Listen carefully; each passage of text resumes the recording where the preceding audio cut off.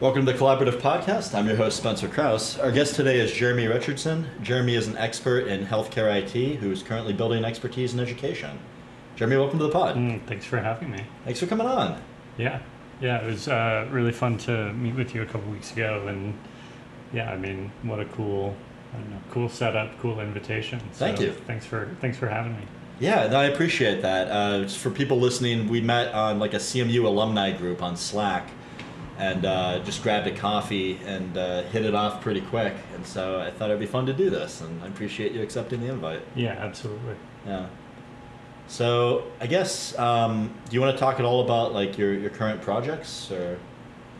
Yeah, I mean, I think, it doesn't make sense without like a little bit of backstory. Yeah, sure. And I think, in terms of backstory, I spent a lot of time in healthcare, right? Just building things. Started out as a software engineer, and it was kind of accidental that I got there. I spent time I spent a lot of money on a graduate program called the Entertainment Technology Center at Carnegie Mellon, and thought I was going to get into educational technology. But I ended up in healthcare, and it was totally because of the dot-com bust. I had a job getting out of school, and it just kind of went away. It's one of those things where, you're out of work for eight months, right? And you sort of look back on that, and you can see, that actually has a real impact in terms of how you look at money. And I think that's actually Absolutely. one of those big issues that we have, in technology, in, what I might call sort of a privileged world. It's still like not necessarily this, we still are always sort of like trying to figure out how do we make enough that, like if things go bad, right, we're going to be okay. Yeah. And there's not always appreciation for like having, knowing and appreciating what you have. And I think, I was in healthcare for, probably 14, or actually for almost 20 years. Started a company, sold it. It's kind of an acqui-hire sort of deal, but it like wound up. This would have been M-Modal? So we sold to M-Modal. And it was kind of this confluence of, just we were in the right place at the right time with the right people and going in the right direction. That, we were part of this, buyout or like this coming together of a bunch of different companies. Cool. And it worked out well for us. And then we spent 10 years, I spent 10 years at M-Modal. And eventually got bought by 3M, the Post-it note company. And Post-it notes, right? They're not always, it's a very different thing than software development. It literally, to come out with a different type of Post-it, right? Or a different color of Post-it, might take months or years. My sense is it'd take a year, maybe two, to basically get it approved. And, it's something where with software, it's, you talk to your customers and, you have this idea, there's this enabling technology. Hey, let's go ahead and do this thing. Let's prototype it. Yeah. And even with healthcare, right? Like you could conceivably get it to the customer pretty quickly.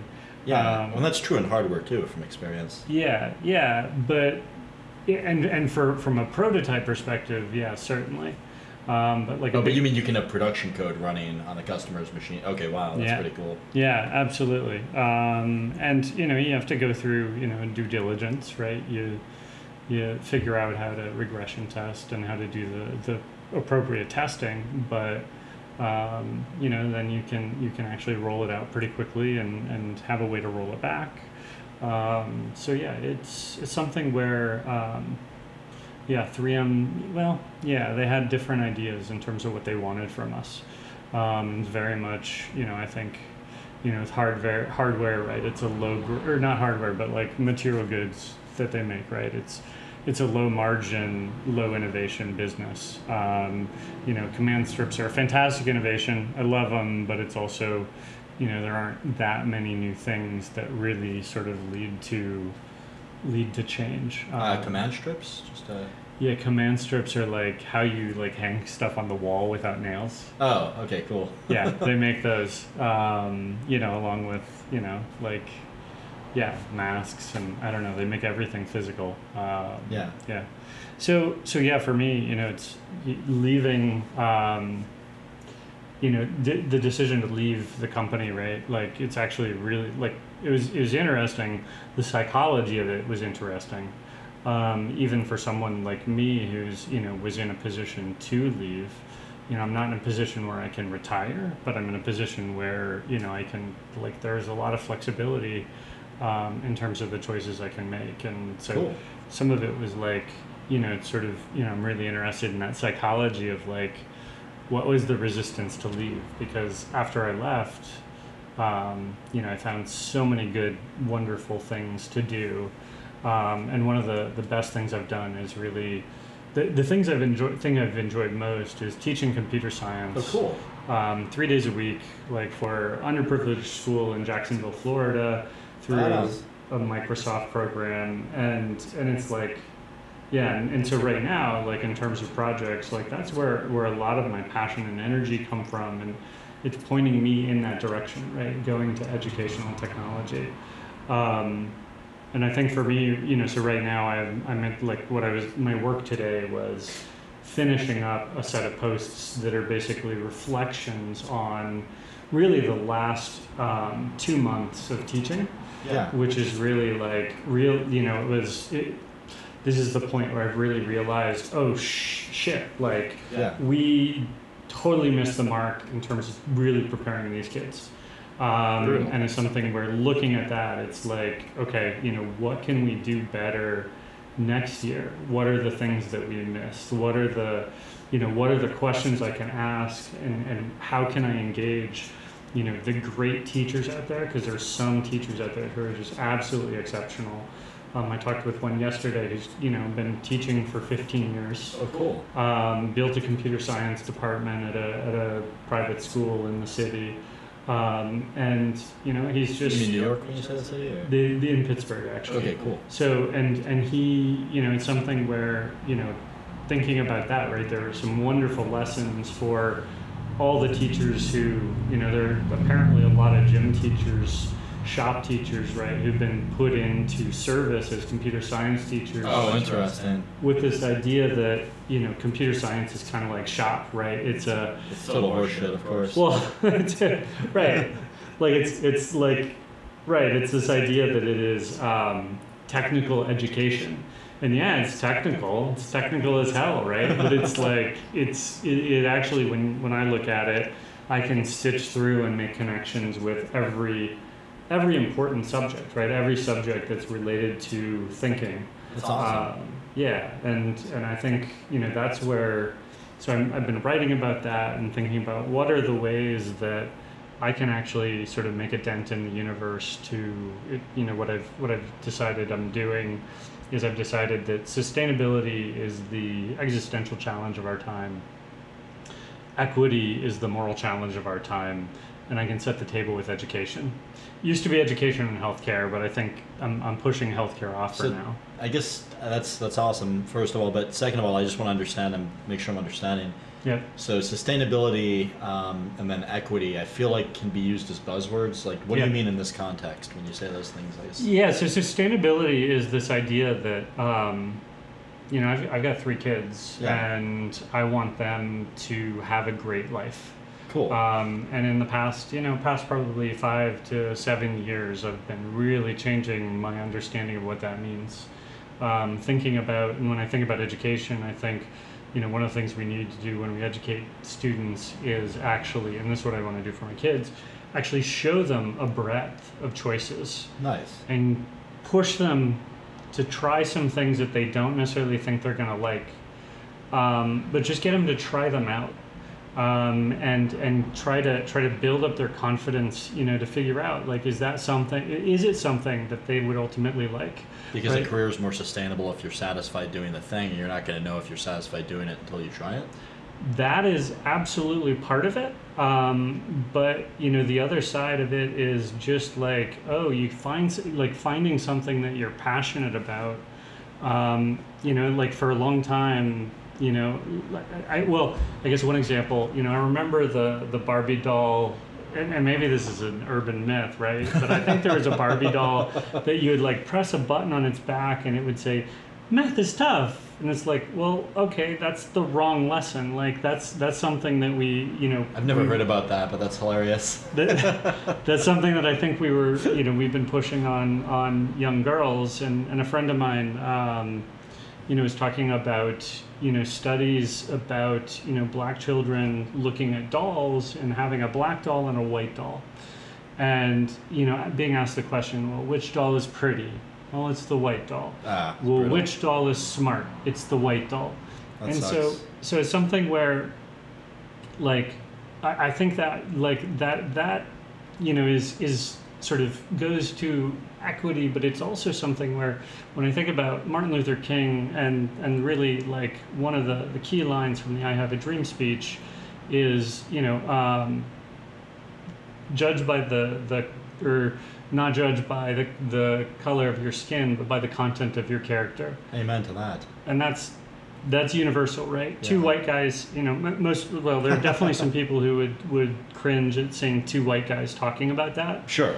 But that's also the thing that, like, I don't think Martin Luther King would be one of them. I think he would be happy, right?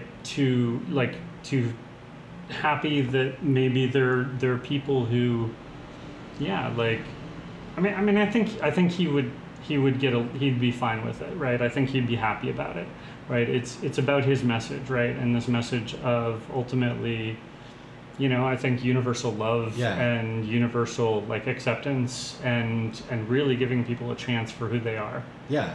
And so, you know, so like when I talk about sustainability, it's coming back to it. It's really thinking about what does the society look like. So societal sustainability, like how do we keep society going? But how you keep society going from the perspective of everyone has like enough, right? That's part. I think that like equity and sustainability. I guess I'm realizing, right? It's very hard for me to pull them apart because sustainability. Well, if equity is defined in the, you know, I wasn't sure if you meant stock options or it sounds like it's racial equity, so like treating everybody the same regardless of where they're from. And it's not just racial, right? It's also geographic. It's socioeconomic. It's like actually asking, like being able to ask the question. So judging people on the content of their character. And not by the color of their skin. Or where they're from. Or where they're from, right? Yeah. I think that how much money their parents have or any of that crap. Yeah, absolutely. Yeah. And so, but like sustainability, right, in terms of like, you know, stopping climate change, like that's something that, you know, like when I think about education, right? That feels to me like a different thing. It's going to take engineers, it's going to take business people to solve it. Oh, I see. It's going to take people so it feeds in even though. But it's also aligning and saying, oh, you know, like we are taking advantage of people who are doing mining in Africa for certain minerals that we use in car batteries or use in electronics, and like figuring out, well, you know, like, are they actually getting a living wage, right? Are they making enough for their area, right? And then also like looking at their area and asking the question, like, you know, what is their actual standard of living, right? Like we know, okay, San Francisco's got, you know, if you want to buy a house in Pittsburgh, you can buy one for $300,000. Yep, a decent one at that. Yeah, and in San Francisco, it's 10 times as much, right? Yeah. I would argue that $3 million. It sounds like is what you're arguing. Well, I was talking to people who's like $2 million homes, right? Yeah. And you know, it's something where, like, you know, there's that, and I would say San Francisco is not appreciably better, right? It's not 10x better. I don't think so. In terms of quality of life. In fact, I would actually argue, like talking to some of my friends, it's just much worse, right? In terms of what, if you're judging on money, it's fucking fantastic. If you're judging on actual emotion, actually how people feel. You know, my discussions are only anecdotal, but you know, some good friends, you know, aren't necessarily living the life they want to live, and they don't know it. I just had a buddy visit me from San Francisco, and he was like, "I miss Pittsburgh." He also went to CMU. He's like, "I miss Pittsburgh so much. It's so great to be here." Yeah, yeah. So, but so, But so, yeah, I mean, I think sustainability is, there are definitely social changes that need to be made to actually be able to have the equity changes. And I think those things support each other, and those actually come back into things like, oh, maybe we do need to figure out how do we, I mean, ultimately, like how we solve our relationship with oil, how we solve our relationship with energy, how we solve our relationship with Still feels like a pollution. different thing than societal sustainability. Like I feel like energy sustainability is like how do we increase utilization of a finite resource, whereas societal is like how do we keep the population strong and going. But then I guess where they get intermixed, and I'm just Yeah. sort of trying to dissect Yeah. it and understand Yeah. it, is the fact that you sort of need engineers and a strong working population to solve difficult engineering problems. I was actually thinking about this the other day. I was re-listening to one of these podcasts, and I had a guy on. We were talking about it, and I feel like when you sort of empower people and you give educational Yeah. options, like I do think that should probably, like not to get political, but I'm of the opinion that should probably be universally available, like as much as we can do as like I don't know how to do it, so I'm kind of a hypocrite here, but I mean I don't know. I mean, you unlock more talent that helps industry. I mean, all of us profit, so I think it's a good thing. I would say, like, not knowing how to do it doesn't make you a hypocrite. And I think hypocrite's one of those words that. I know, but I often hate to like if it's- complain, but like not have a solution because that seems Yeah, stupid. and I think that's a fantastic attitude to be able to sort of, because it sort of opens you up to like looking around for solutions and looking around for problems that you Spencer might be able to solve. Sure. Right. And actually that's one of those things where, yeah, like in terms of your journey, right? Like, if that sort of came up on your rung of, oh, you obviously need money, right, to live and, well, yeah, to live your life, but like it's an opportunity for you to say, and this is happening all the time in software, right? It's, do I want to take the extra money? Because Google pays ridiculous amounts right now. Facebook pays ridiculous amounts. Sure. Or do I want to take I've a lower walked away from Google a few times. yeah, do you want to take a lower salary and solve a problem that that is actually that's meaningful to you? And if you take a position like you're saying, like, oh, we should have universal access, right? That means a lot when, like, it means a lot to me as a father of 3 boys, and it's something where I do want to figure out how to communicate that to single people, right, who don't necessarily have that, that driver. I mean, I don't have kids, but I Right. try to zoom out and just see what's good for everybody. And I work with, people that are coming up in industry, like recent college graduates and grad school grads and stuff, and I want to see them succeed. And so, sort of, I'm sure it's nothing like being a parent, but you feel a sense of responsibility for the people that report to you and rely on you to give them guidance and mentorship and direction. And help them make decisions. Or if somebody comes to you and like they want to work somewhere else and they're asking for a reference, I mean, you have to be non-selfish, and just go like, yeah. And that took a while for me to figure out as a manager. It was like, the first time that happened, I was like kind of pissed off at the person and resentful and, pretty mad that they wanted to leave my team. And then, now if somebody wants to do that, I'm like, yeah, I support you. Yeah. No, I mean, I think that's powerful. Let me come back to that quick, or in just a sec. I think the thing with kids is I've got this like multi-generational view now, thinking about like how much fun I have with my kids and how I see Nice. my mother having fun with her grandkids. And I think about that, right? It's like, what do we actually need to do to make sure that my grandkids are there for, I'm there to like take care of my grandkids and have this perspective that they're going to be able to have their own grandkids. And so we're talking 4 generations, 5 generations, and thinking about that. Well, like, yeah, that's where environmental sustainability and equity come in, because it's like, I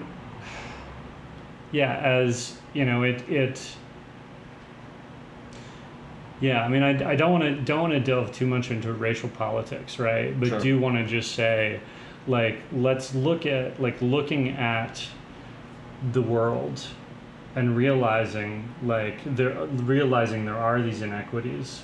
Like, what does it take to get to a point where It's pretty obvious if you've traveled or spent any time yeah, in different places. I mean, and it's something where it's like if I was in their position, in the position of like I was watching a video about Lagos, Nigeria, and the slums of Lagos, Nigeria, and you know, it's one of those things where it's like, yeah, if I was in that position, there are a lot of things I might do, right? Like to change that position. They're fighting for survival on a daily basis. And it's something where, you know, for me, that means, you know, and I put this like to some friends the other day, and it just came out of my mouth, just kind of blurted out, right? Like that means this problem is urgent, and it has to be urgent to us. Right? Like we might be in a position, and it's like thinking about it, we might be in a position of privilege, but it's like that can disappear. Sure. And the best way to make sure that doesn't disappear is to make sure that the rising tide raises all ships.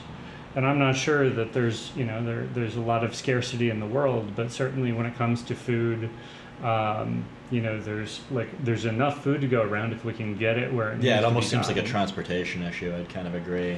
Or an education issue, or a technology issue. Like it's probably a little bit of everything. Also, Do you think it's an incentive issue? Because like the people with the food, like why should we send it over there, unless it's going to increase like the public perception of our goodwill in some way? well, so I don't know enough about that. The only thing I've heard recently is like a discussion about like allowing sales of Russian grain to Africa. Interesting. And that was brought up as like it's going to give money to Vladimir Putin, who is, you know, a dictator who's trying to, you know. Are we willing to sell it to them cheaper? Well, right. And then there's the humanitarian side, which is very much, you know, it's one of those things where it's like I kind of am of the opinion that if there's no other way to get people food, right, you gotta let it happen. Actually, when I was in undergrad, I remember one of my friends. Have you heard of freeganism? No. So it's when you only eat food that's free.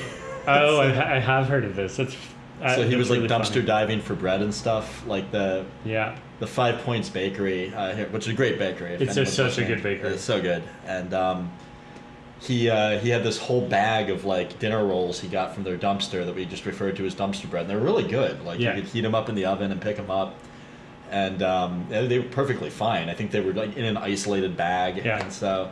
I mean, I feel like good food gets thrown out. Like, and then I don't know if you're familiar with 412 Food Rescue. I'm absolutely familiar with 412 Food Rescue.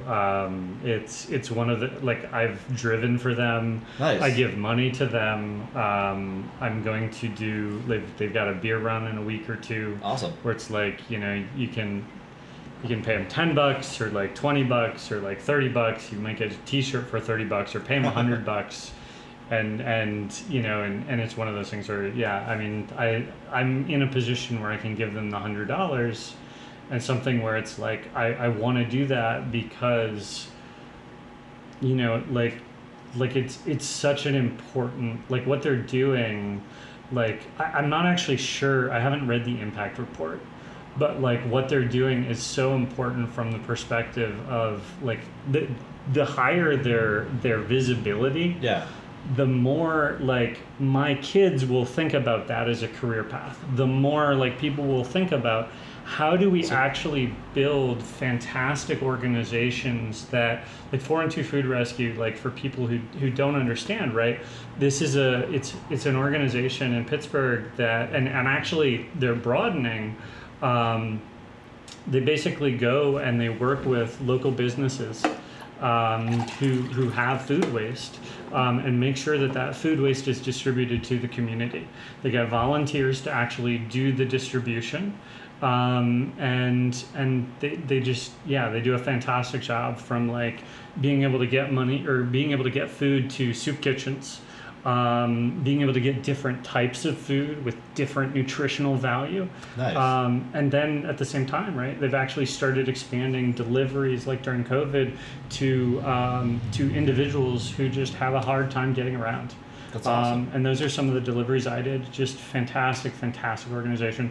And actually, one of the really cool things, and I love picking apart business models. Like so I'm not an engineer. I'm such a business person. I'm like a business person, poet, and then maybe at that point, actually I'm not a poet. I'm a writer. But you started as an engineer. I know, right? So, but I can draw the linkages between them, right? Yeah, for sure. And have a problem not doing it and confuse the hell out of people often. But so yeah, I think. At the end of the day, we're all people. But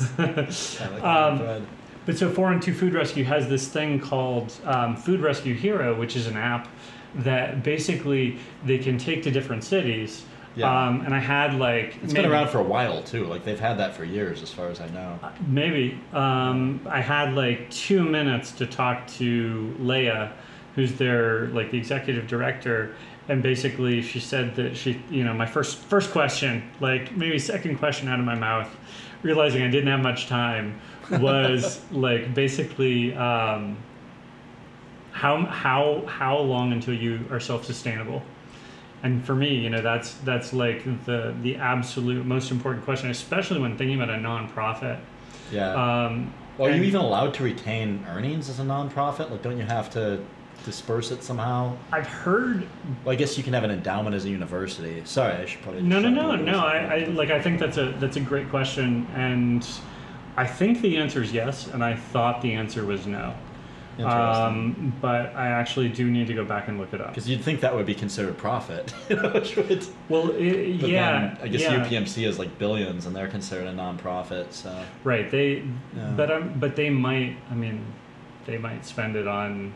Well, so if it's in working capital, then maybe it's not considered. Yeah, I'm not sure. Interesting. It's probably also related to, you can't distribute to shareholders, right? Because there wouldn't be shareholders. Okay, that sort of makes sense. But her answer in terms of the sustainability was 40 cities. It's wow, just having that as an answer, right? That's super powerful.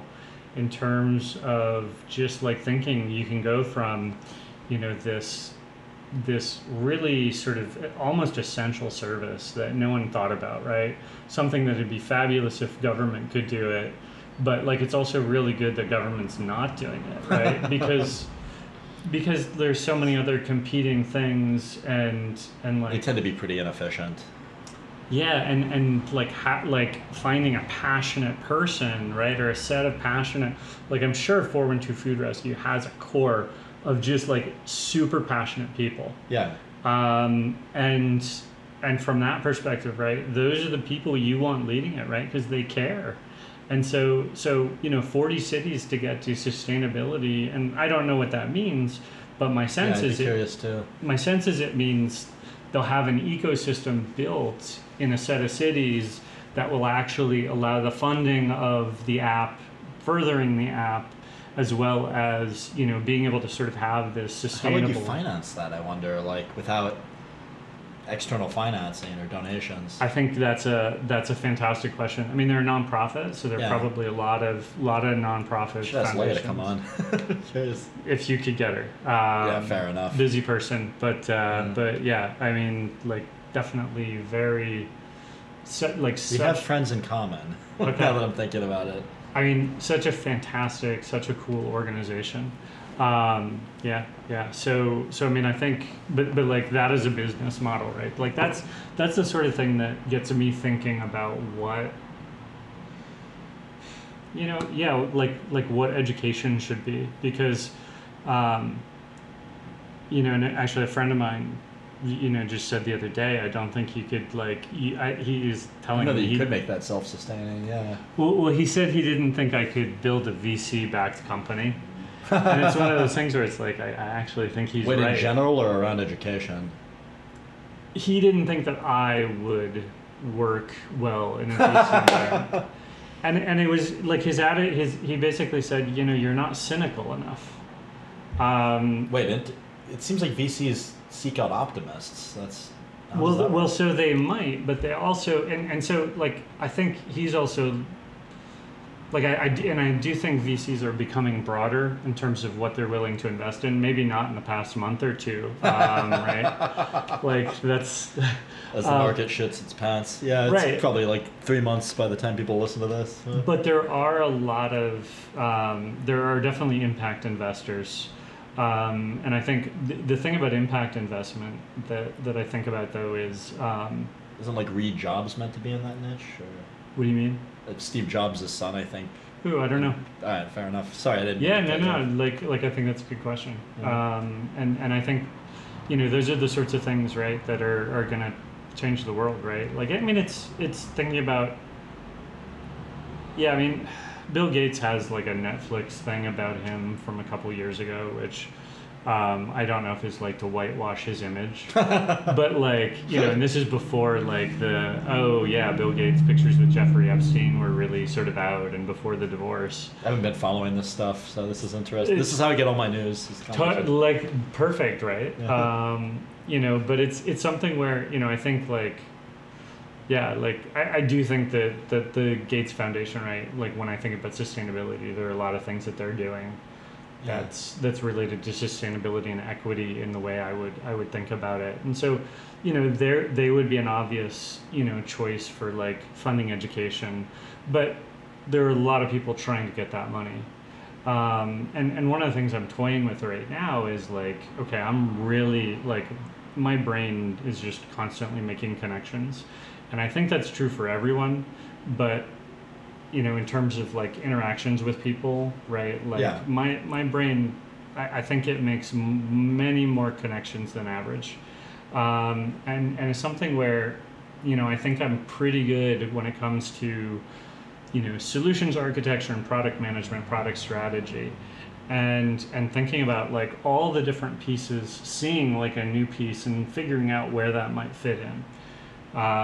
There's obviously like the challenge of actually fitting it in, right? What is the work to actually do the integration? Yeah. And which is where my mind tends to go. That is hard, right? And that is nose to the grindstone sort of work.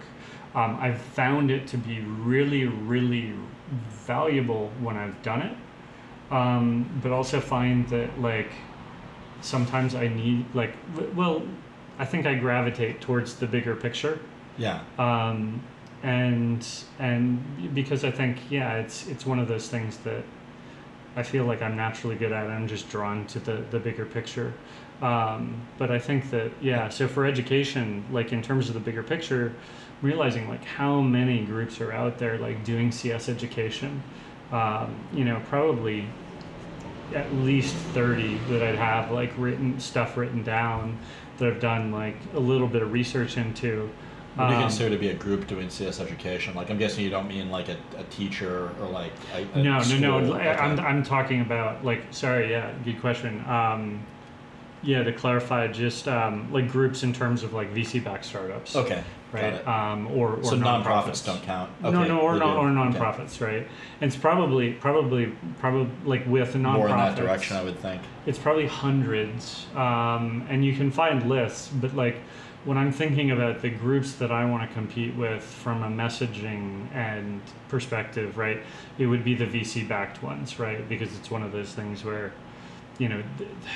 right, the ones where they're actually trying to go out and hire the best engineers and hire and really think, aggressively about moving into a market and like, the urgency of the problem. Whereas nonprofits are, it's I don't think I'd do well in that environment personally. Yeah. Well, it just, I don't know, like it seems like a lot of it's just about optics. And so like, it seems like at least donors don't really have direct eyes all the time on how their money is being used or what it's going to. And so a lot of times the things that went out in the minds of, NGOs so I had a friend that had a water filter company, and they raised about $1.6 million in VC money, and then they went under and returned the remaining money. But the reason that they went under, they had a really well-engineered water filter, and it was like super well designed. I mean, I hung out in the house where like all the founders lived a whole bunch, and we're really good friends. And but it's gone under, so I don't feel like I'm violating NDAs by talking about this, and I'm not saying the name of the company. Yeah.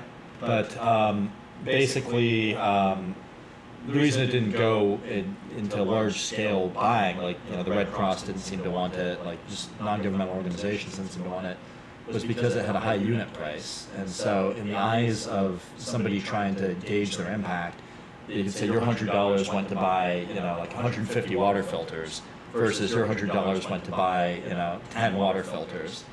And maybe the 10 are actually going to last and provide cleaner water, but people don't think about it that way because they're so far removed from the user experience that they just want to see number of units.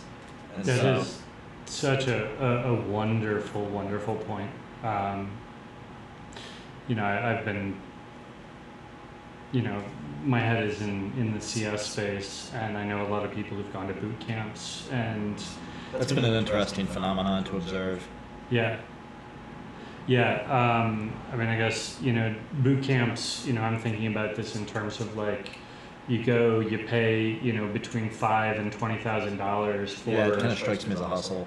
16 weeks of like, we'll turn you into software engineer. None of those people are hireable at the end of it. Sorry, I shouldn't say that. That's kind of mean. Well, so I mean, like in terms of, so like let's actually dig into that, right? Okay. So like you should dig into when I say something, right? And or I want to invite that, but like let's dig into when you say that, where does that come from? Because that is like right now that's an opinion, but like why does Spencer Krause think that? Fair enough. I apologize. Don't apologize. This is awesome.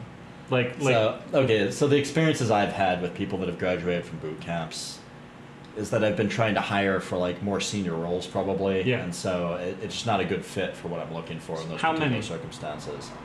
I've probably interviewed about 50 people that have been out of boot camps. And what positions? So usually I get approached just when I'm kind of out meeting people at events, yeah. And I mean, just because of the nature of what SKA does and the types of projects I get involved in, it's a really advanced niche subject matter. So maybe it's just with regard to robotic software engineering. That's not what they're teaching. They're teaching, JavaScript, C++, Python, but fundamentals. This actually gets into some absolutely awesome space, right? Because, I think, with a Carnegie Mellon background, right? Like it's something where I've got a certain perspective on what Carnegie Mellon gave me. And I've been thinking a lot about thinking, which, I guess it's a very much, I'm probably, I talked about being a writer first. I'm probably a philosopher first. but like thinking about thinking, right? It's like, and like in computer science, there's a lot of discussion about computational thinking. Which I'm going to write about because I need to explore really the root of this. But like computational thinking is, like just an example is, there's this idea of sequencing, right? And that's the thing that I hear people talk about most in relation to computational thinking. It's that that sequencing allows you to, or like teaches you need to put one thing in front of the other, things come in a certain sequence. Now the thing about this is like that I find really frustrating about that, and I don't know if it's just me trying to differentiate myself in my head, right? What, be smart, but like some of that happens. But like one of the things I find frustrating is that like there's no alternative, which is this discussion of when sequence doesn't matter. And I was thinking about this today, in terms of like brainstorming on this article.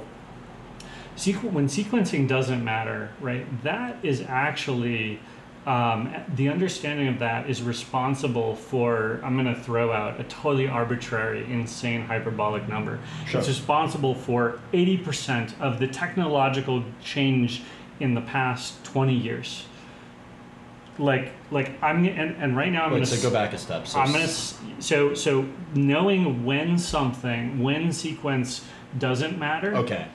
is responsible. So the inverse of knowing, is it the inverse? So Something that like almost that. gets into like agile, like development. So you can get there, but like that's not where I'm going. I'm Okay. going to, like, Google is like, they built their core product on the idea of MapReduce, right? Which is basically taking a big chunk of data and realizing, oh, we can break that up and just do these things and then put them back, like, on 1,000 different computers and put them back together later. This is the same thing where it's like, you know, when you're looking at Madden football on Xbox, right?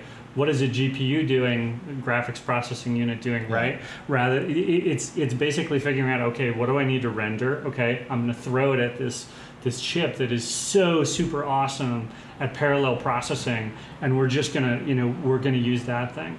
And then, you know, when we look at AI, right? AI would not exist in its current form. It would not be possible without this concept of parallel processing, which we have just taken so far in the past 20 years. Yeah. And so like this is one of those things where sequencing is a great thing to be talking about, but then it's also like this understanding of when sequence doesn't matter.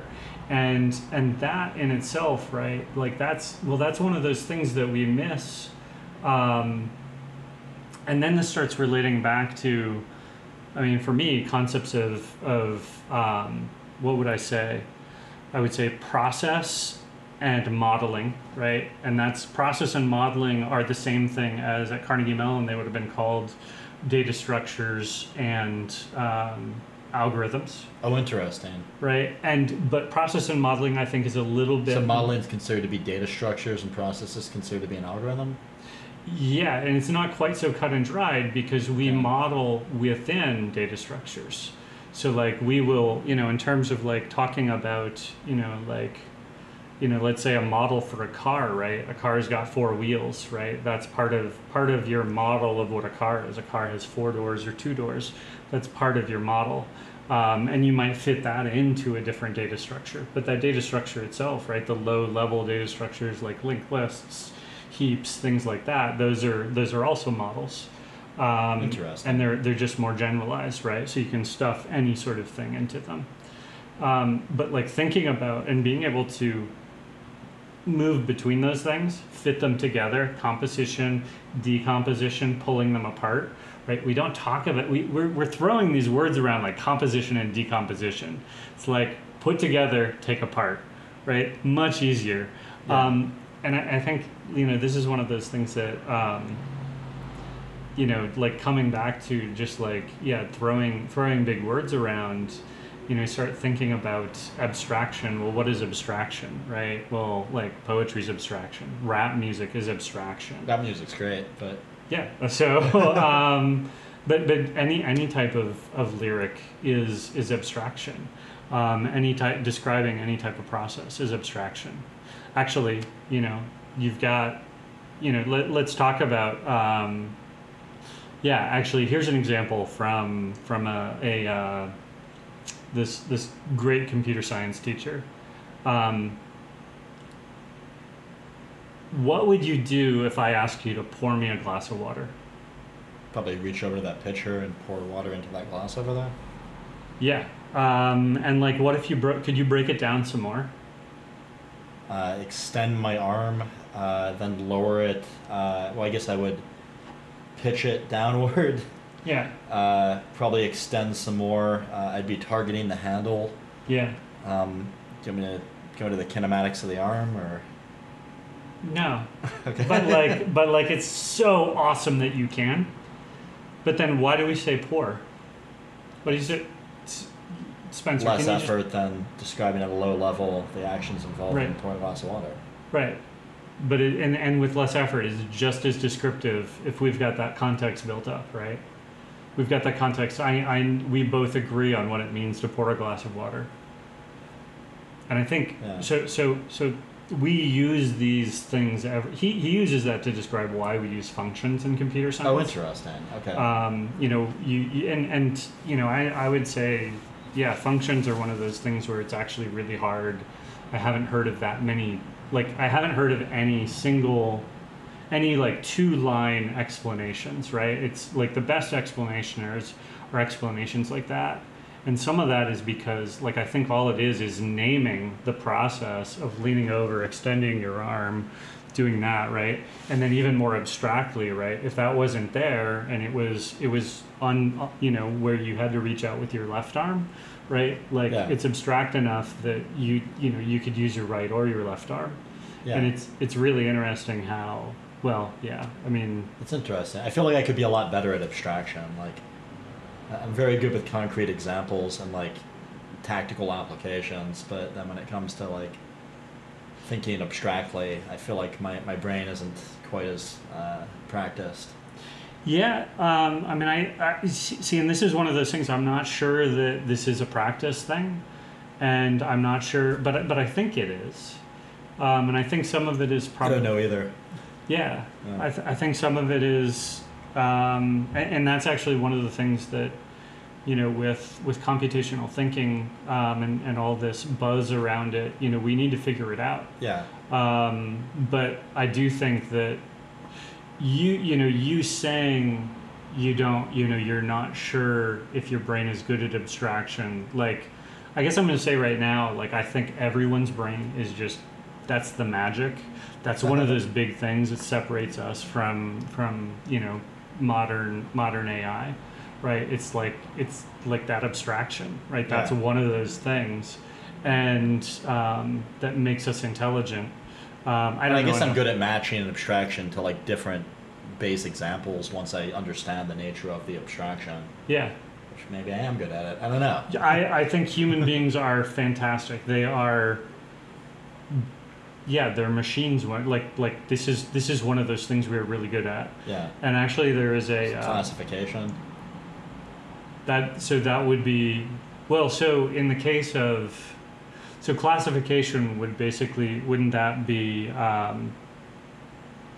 figuring out that group of steps is actually pouring water? And then figuring out like if there's a different group of steps that could also qualify as pouring water. Right.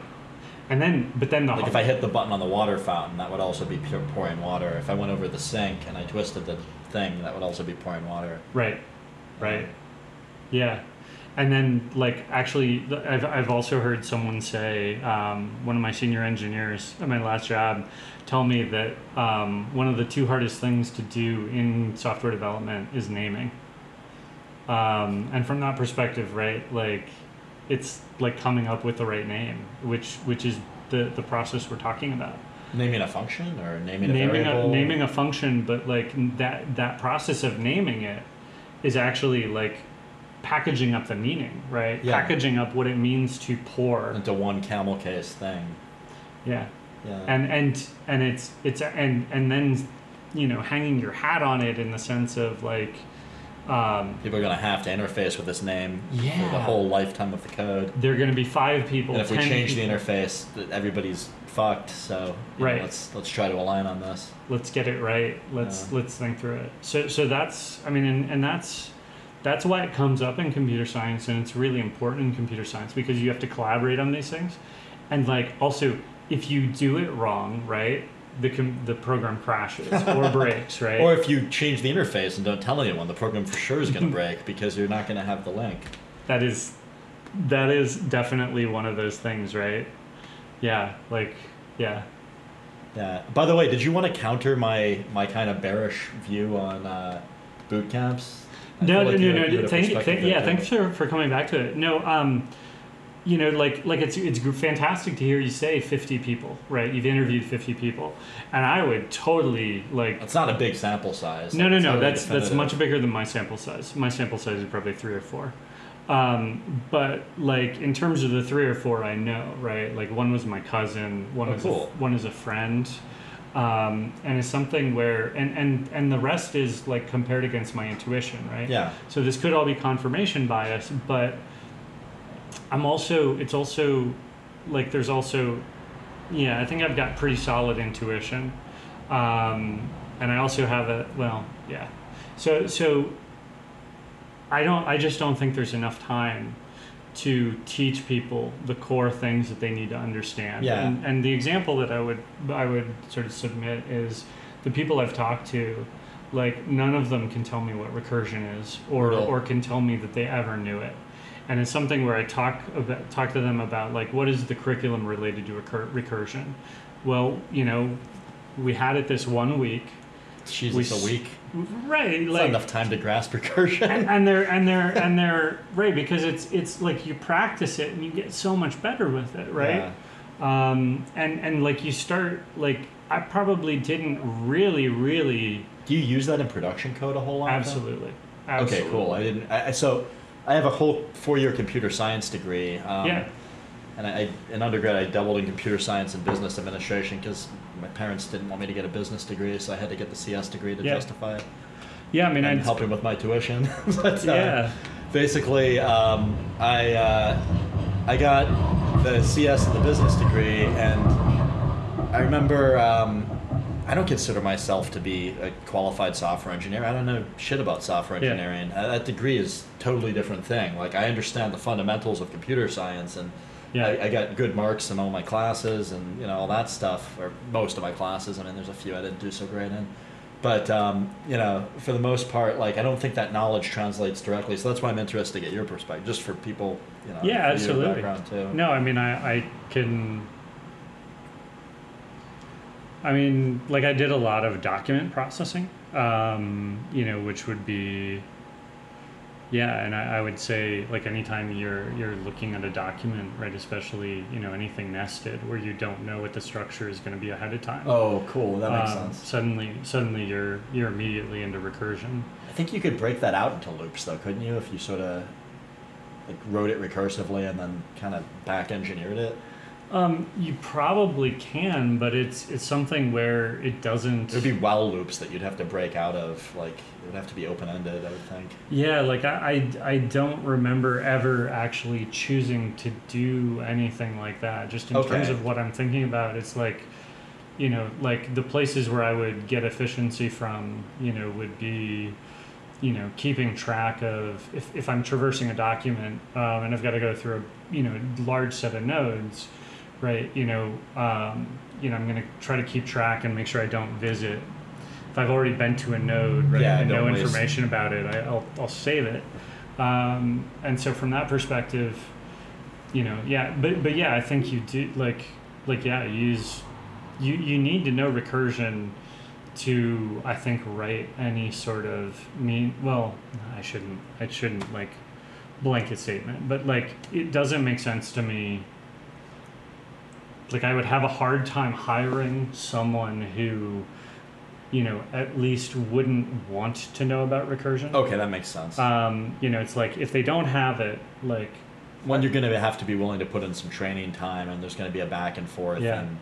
So that's actually one of those things about boot camps that I think about. I think my guess is that the successful ones have partnerships where they're actually saying, this is what our students are going to know, and helping people figure out, oh, this is how you actually onboard them. So PNC, it seems to be onboarding a ton of people out of local boot camps, I've noticed. Yeah. But I don't know what they're using them for, so I'd be really curious to kind of get more into that. Yeah.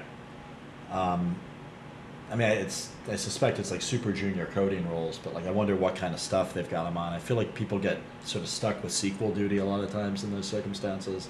Yeah. But I don't know to what extent. See that itself wouldn't make sense to me unless it's that's not really what those programs focus on. But also like pulling data out, right? It actually, and getting the right data is actually I mean, like, you have to be good at it. From a modeling perspective, right? Like, you really have to be solid, like, especially maybe less in terms of, sort of coming up with new abstractions and understanding abstractions, but definitely composition, decomposition, understanding, what... Putting things in and taking them out. Yeah, Just but... to go back to your earlier definition. Yeah, maybe But I think in terms of composition, right? In terms of like, saying I've got this thing and this set of related things like PNC, I've got Spencer, right? And he's got 10 accounts, right? Yeah. Making sure that the 10 accounts come in, and you're not missing one, right? Yeah. Because that missing one has, like some sort of funny, I don't know, some funny data. Maybe it's that bigger will than the number in the array that the mainframe is used to, or something. Or I have no idea if they use mainframes. I think- If they're onboarding, I would doubt they're That's a good onboarding point. these Fortran like, programmers. No idea. I think banks are the only ones. Okay, so maybe my knowledge is out of date, but there's a guy in New Kensington, which is a city outside of Pittsburgh, Yeah. for anyone listening from out of town, who's got this thing that he calls the Large Scale Systems Museum, and I've donated them 2 robotic arms, but they've got mainframes from like the 1950s, like maybe the 60s. I think they have like a Heathkit from like further back, Yeah. but then it goes to like 90s, and I there might have been an early 2000s mainframe, which I was surprised they still existed in the 90s. Like, I guess IBM had, apparently according to this guy, they have a division that's still making them, and the only customer is banks. So I don't know. That's kind of where that joke came from, but No, but I think could be wrong. No, I mean I would guess that that's true. I could totally see that being true, but I'm guessing that those are very specialized positions. Okay, so it might just be to support a legacy system, and nobody wants to fuck with their money, and so Yeah, probably. that makes Yeah. sense. I'd be super curious about where PNC is going with these folks, and also like, it could be if it is PNC or banks, right? It could be that they're thinking forward, right? They're thinking that, oh, you know what, like the junior engineers coming out of the MITs, the Stanfords, the Carnegie Mellons, right? They're gonna go to big tech. What we need to do is train people who aren't from that, those cohorts. Yeah. And I think, if they're doing that, it's very forward thinking.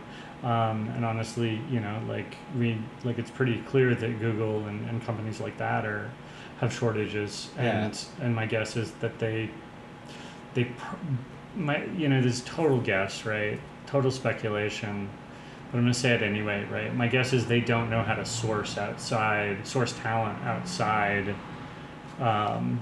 those big schools, right? And they don't know how to grow talent. Yeah, it's difficult to grow talent. It's expensive. Yeah. It's risky.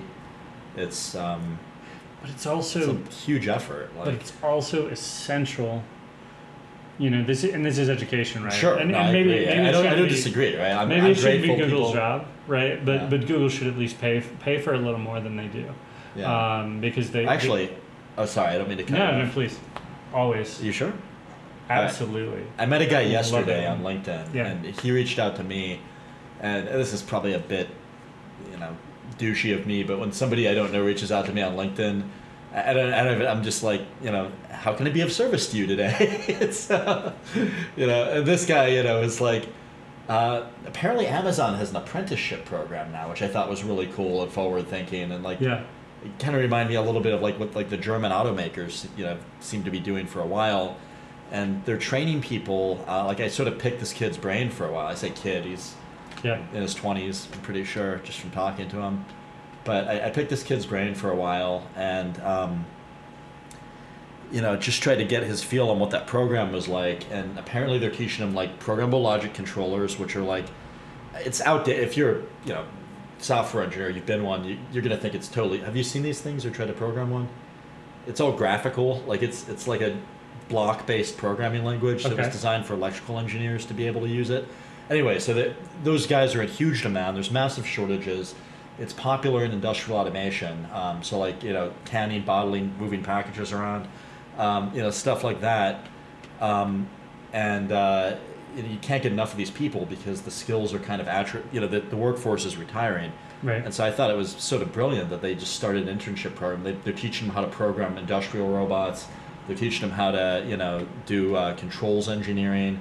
And the guy asked me, he's like, what do you think I should do with my career? And I It's like, well, if you're just looking to make money, like he had to drop out of a bachelor's program because of some extenuating circumstance, and then he ended up there. Yeah. You know, I'm just like, if you're just looking to make money, if you learn controls engineering or like PLC programming, it's like, you could easily break 6 figures without a degree if you're good at it. Yeah. Like, you know, if you're solid, I mean, there's huge demand for that skill set. And I mean, I think that's great. And I think, you know, in terms of actually saying for money, I think, you know, especially when,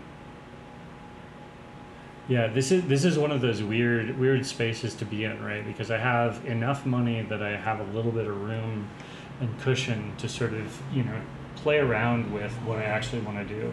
And I realize how drastically, like that is just it's a really weird position. It's a weird thing to talk to people about, especially when people don't have that.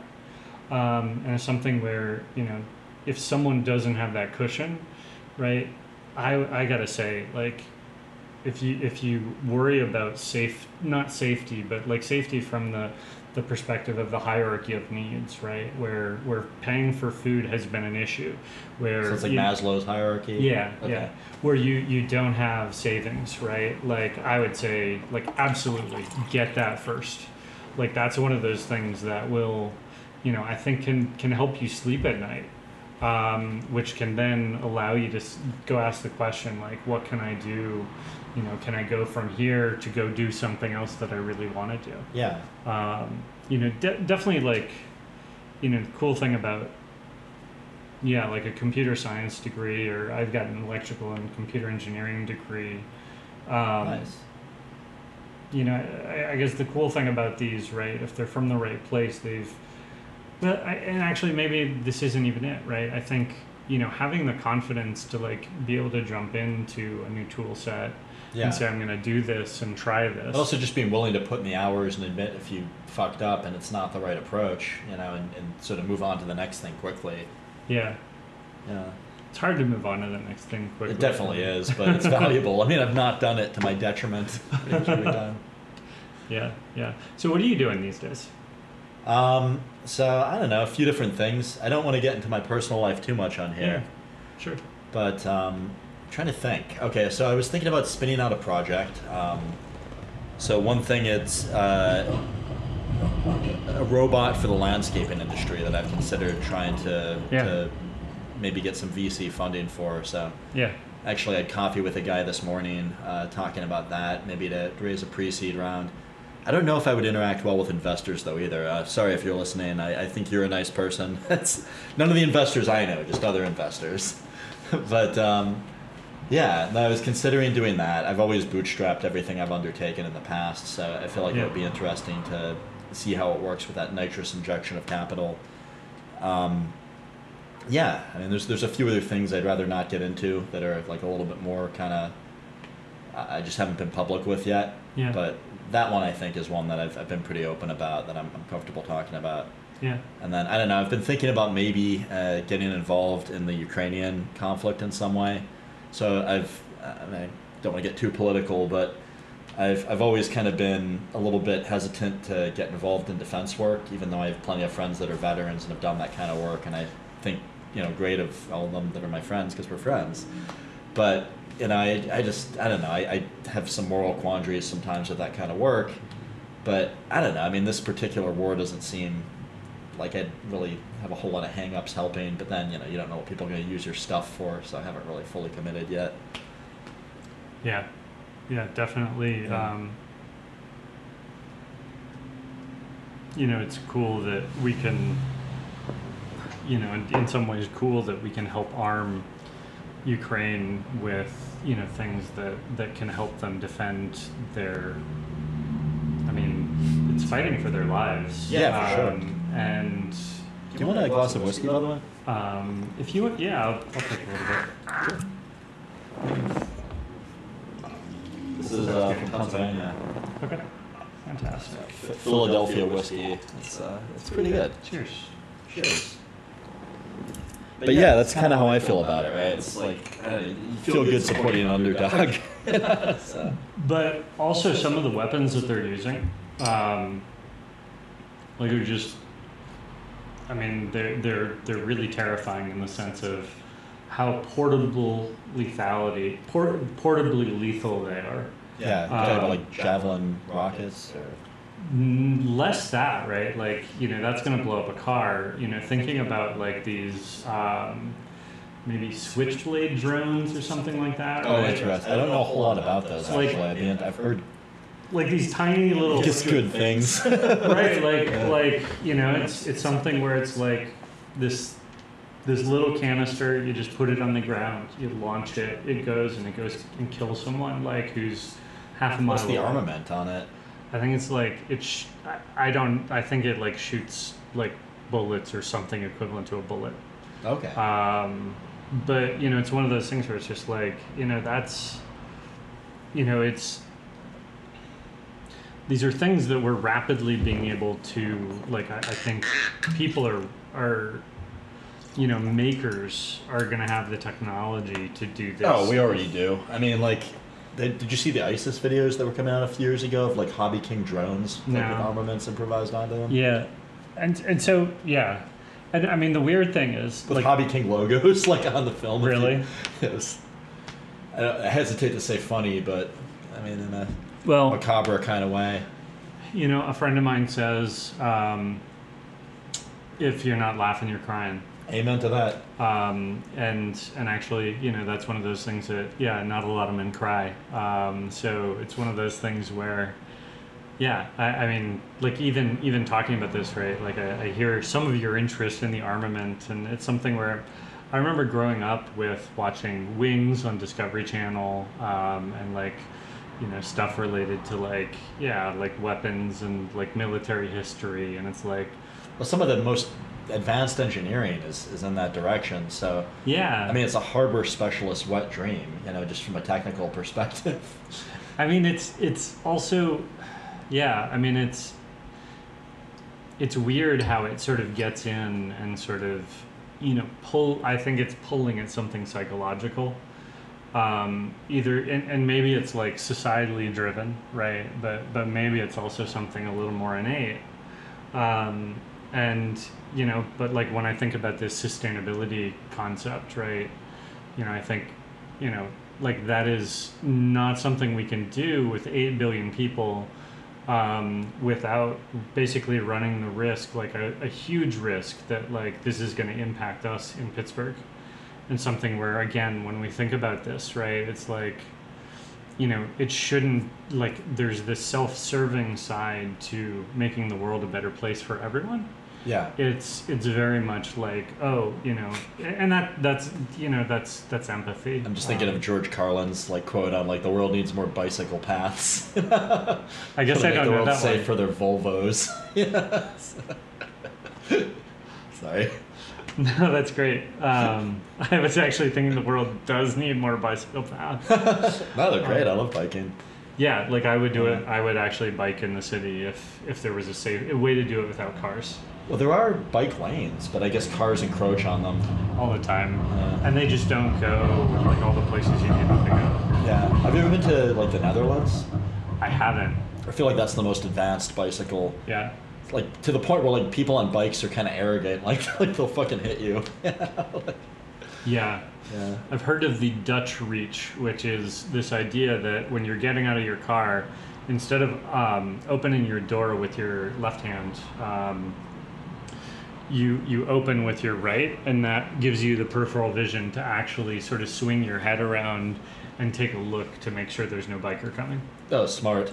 Yeah, and I mean, I guess it saves lives, but related to probably all the bikes. Yeah. I've been to Montreal.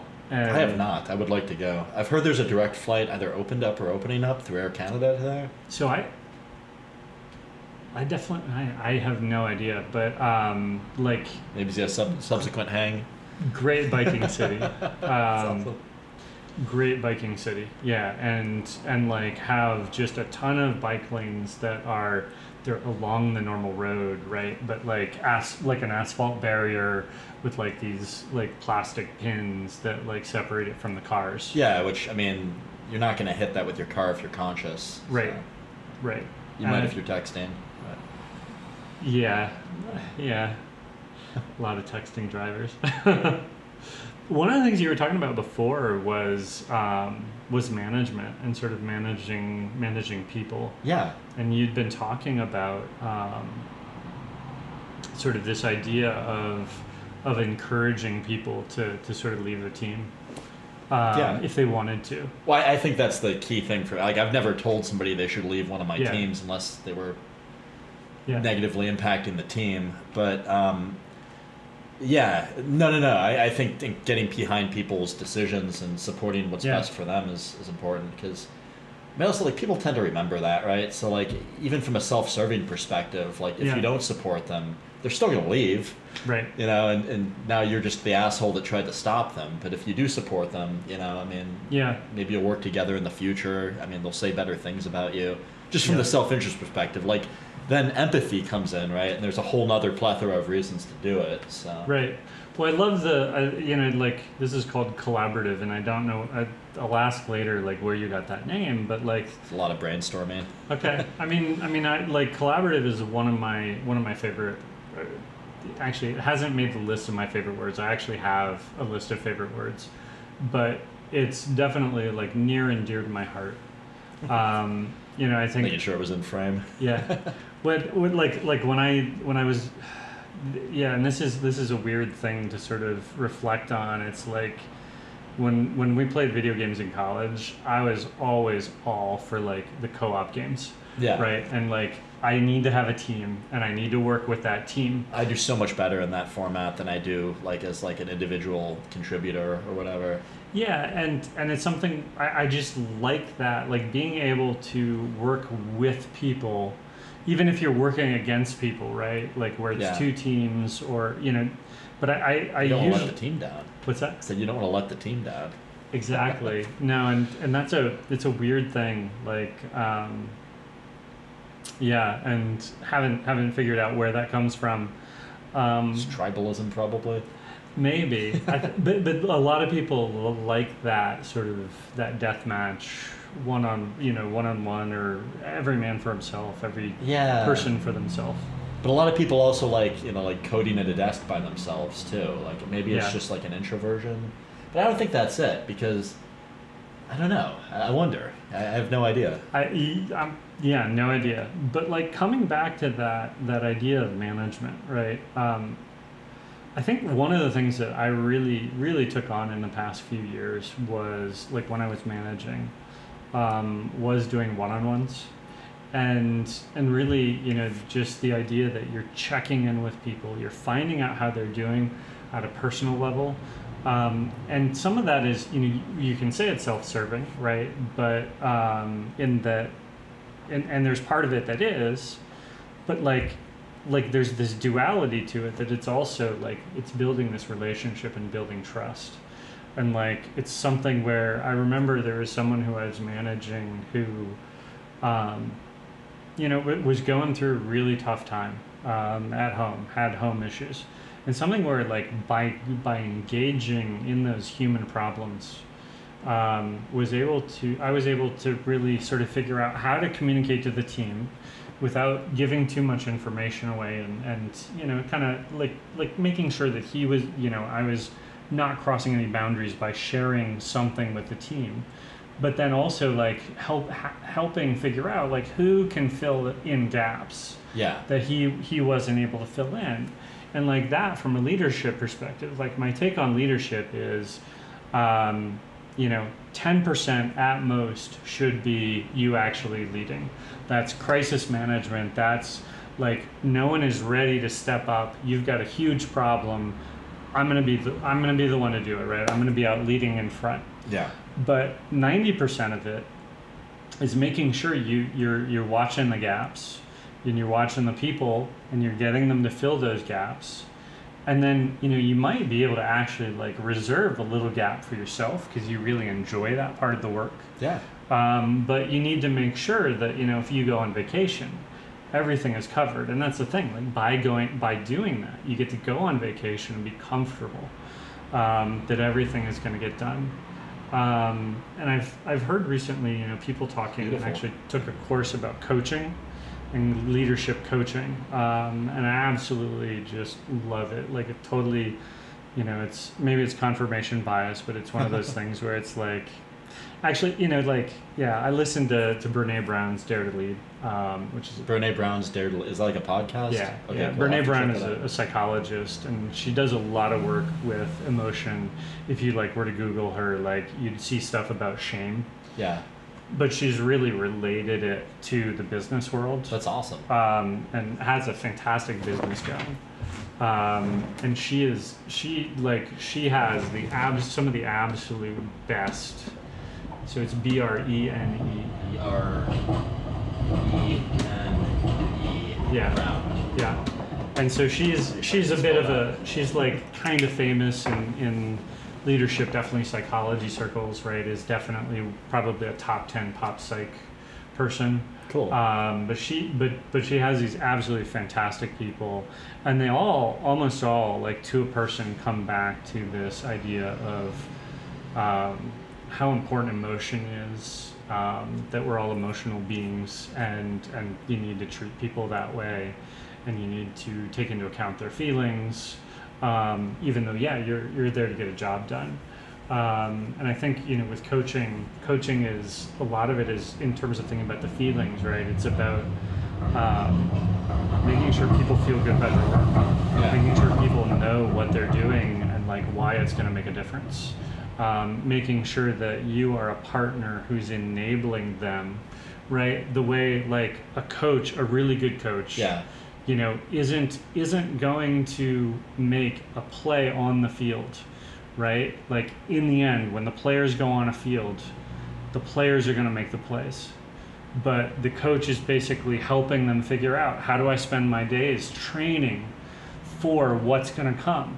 How do I spend my days, figuring out how to interact and build relationships with these team members? That's awesome. And so it's one of those things where that totally fits for me.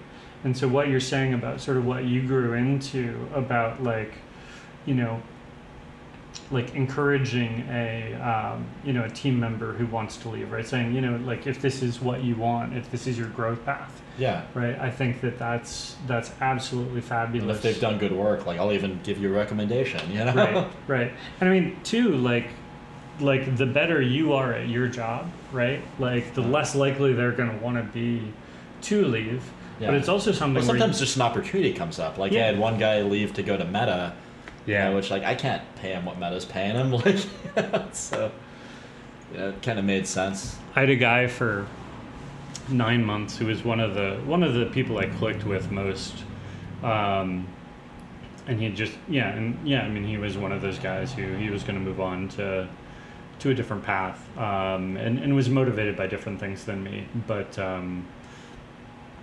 something where when he wanted to leave, I did what I could to sort of encourage him to stay, right? Trying to figure out how do I tweak the heartstrings. Smart. And it was all about what our differentiation really was. There are ways that we can change the world that might save the life of someone he loves. In the end, he went on to do Google Shopping. It's there's another guy he's probably making $1 million a year right now. Holy shit, that's but really it's good money. with $1 million a year, if you've been making it for a few years, you got to start asking yourself, what is my number? Because you got to start asking that, because when you say what is my number, at what point am I going to be happy with it? At what point does that not matter? And then it's a question of what are the problems I'm working on? And I hope it's a question of what are the problems I'm working on? Yeah. You were going to say? Oh, yeah. It's another guy that I sort of kind of helped on with some next steps in his career. Came in as a contractor on a project that I can't discuss, but I can say is in this very room. Yeah. And he did some incredible work. He was there in a rescue role, and he came in. I think he might have even still been a student, but he came in and just did some. He pulled long hours. He did some crazy shit, and he got a system that might not have worked otherwise to work in a certain way. He helped build a piece we needed, and I mean him and I have been working together for probably close to a decade now in some Yeah. capacity or another. I helped him get a job at the Carnegie Mellon Field Robotics Center. Yeah. From there, he went on to Raytheon. From there, he went on to NASA, and then he's come back and worked with me on other projects. So, Nice. yeah, it was great. Like, he actually came to Pittsburgh. He's now at the University of Michigan getting a PhD in bioengineering. It's like a totally different thing. Yeah. So he's doing like artificial organs. Yeah. But and he's helped me out with software problems. He's helped me out with hardware problems. He's helped out with electrical harnessing. He's a brilliant guy. Yeah. And I love this guy so much. Like, he lives in a van, and he's totally Spartan and minimalistic. But he is I don't know. I think he's an interesting dude. But where's I gonna go with that? He came to Pittsburgh on his way to University of Michigan to teach me how to ride a motorcycle for a trip to Southeast Asia. Oh, that's so Like, cool. I'm probably gonna be friends with this guy forever. So, or at least until we're both dead. I mean, I think that's Or one of us is dead, rather. that's one of those things, right? Like when I guess that brings up a really important word that actually needs to make my top words: relationships, right? And yeah, like this idea that I could be at home, right, writing code or doing other things, right? Furthering sort of what I want to do, but like I also realize like coming and chatting with you, right? Yeah, like I'm grateful that you did. It's relationships. It's really fun to talk to people, and yeah, be able to chat about like what makes us different, what makes us the same, and I think you like helping that guy, right? It's like right. I mean, I think it's innate. He's also helped me quite a bit. Well, right, but it's some and I think that's like one of these interesting things, right? We both earned each other a decent amount of money too in the interim. I mean, But it also been- comes back around, and like you didn't necessarily know about the money, and you Yeah. just like one of the things that you said. business was the first thing we kind of bought it. Well, no. Yeah. Even before that, we met through the Carnegie Mellon Robotics Club, Yeah, and it was kind of a mutual interest in the technology at first. yeah. But I mean, the fact that you keep a relationship, and he came and like there wasn't any. I assume there wasn't anything monetary in him teaching you how to ride a motorcycle. No, I mean, So like that's that's a relationship, and that's one of those things where it's like like it sucks when I mean bail on relationships where people keep score. You do need. I feel to, like there's a back and forth there because reciprocity, I think, is somewhat. That's on my list. What do you mean? Reciprocity's on my list of words. What's your list of words? I'm sorry. I think I've mentioned it a couple times. I've got a list of like Apologies. favorite words. Nice. Reciprocity's on it. I don't think it's necessarily a wholly bad thing. Like I think it's kind of so that's why it's interesting. Like keeping score, I guess, is one thing. If you're like going down to the Right. dollar or to the hour or to the, but like at the same time, I mean, like I don't know. I have a mentor that I've been talking to for like probably 7 years at this point, and every week we spend about 2 hours on the phone and just talking about different business challenges that I'm up against, and at this point it's gone beyond that, like we're just friends. Yeah. But I mean, he's helped me get through some really, really challenging scenarios and advance my career much faster than I would have otherwise been able to. And he was keeping score he's like, I'll tell you what my deal is. It's an hour for an hour. And that was his proposition to me, and he gave me that deal. Like I was way too young to deserve it. Like I was kind of still in grad school, and he offered me that. Actually, I don't know if I was still in grad, but I was like freshly out, and he offered me that, and But there's something special about that, right? Like knowing that an hour for an hour, knowing that his time is way more valuable than mine. Yeah. Or at least was. Mine's getting more valuable, but. And I love that too. Like, and maybe there's like, I really like the idea of duality, right? Like you can looking at things different ways. So like score when someone is like, always, I mean, I've definitely had relationships in my life, right? Ones that I've ultimately walked away from. Likewise. That were ones where in the end I realized like I was getting a lot less out of it than I was giving. Yeah. And it wasn't like this keeping score, oh, you do this, I do this, you do this, I do this, right? But it definitely, a lot of times it felt like that person was looking at it that way. But then a lot of the things that I would do wouldn't be put into the ledger. And annoying. well, yeah, and for a long time... Discourteous, maybe a better word.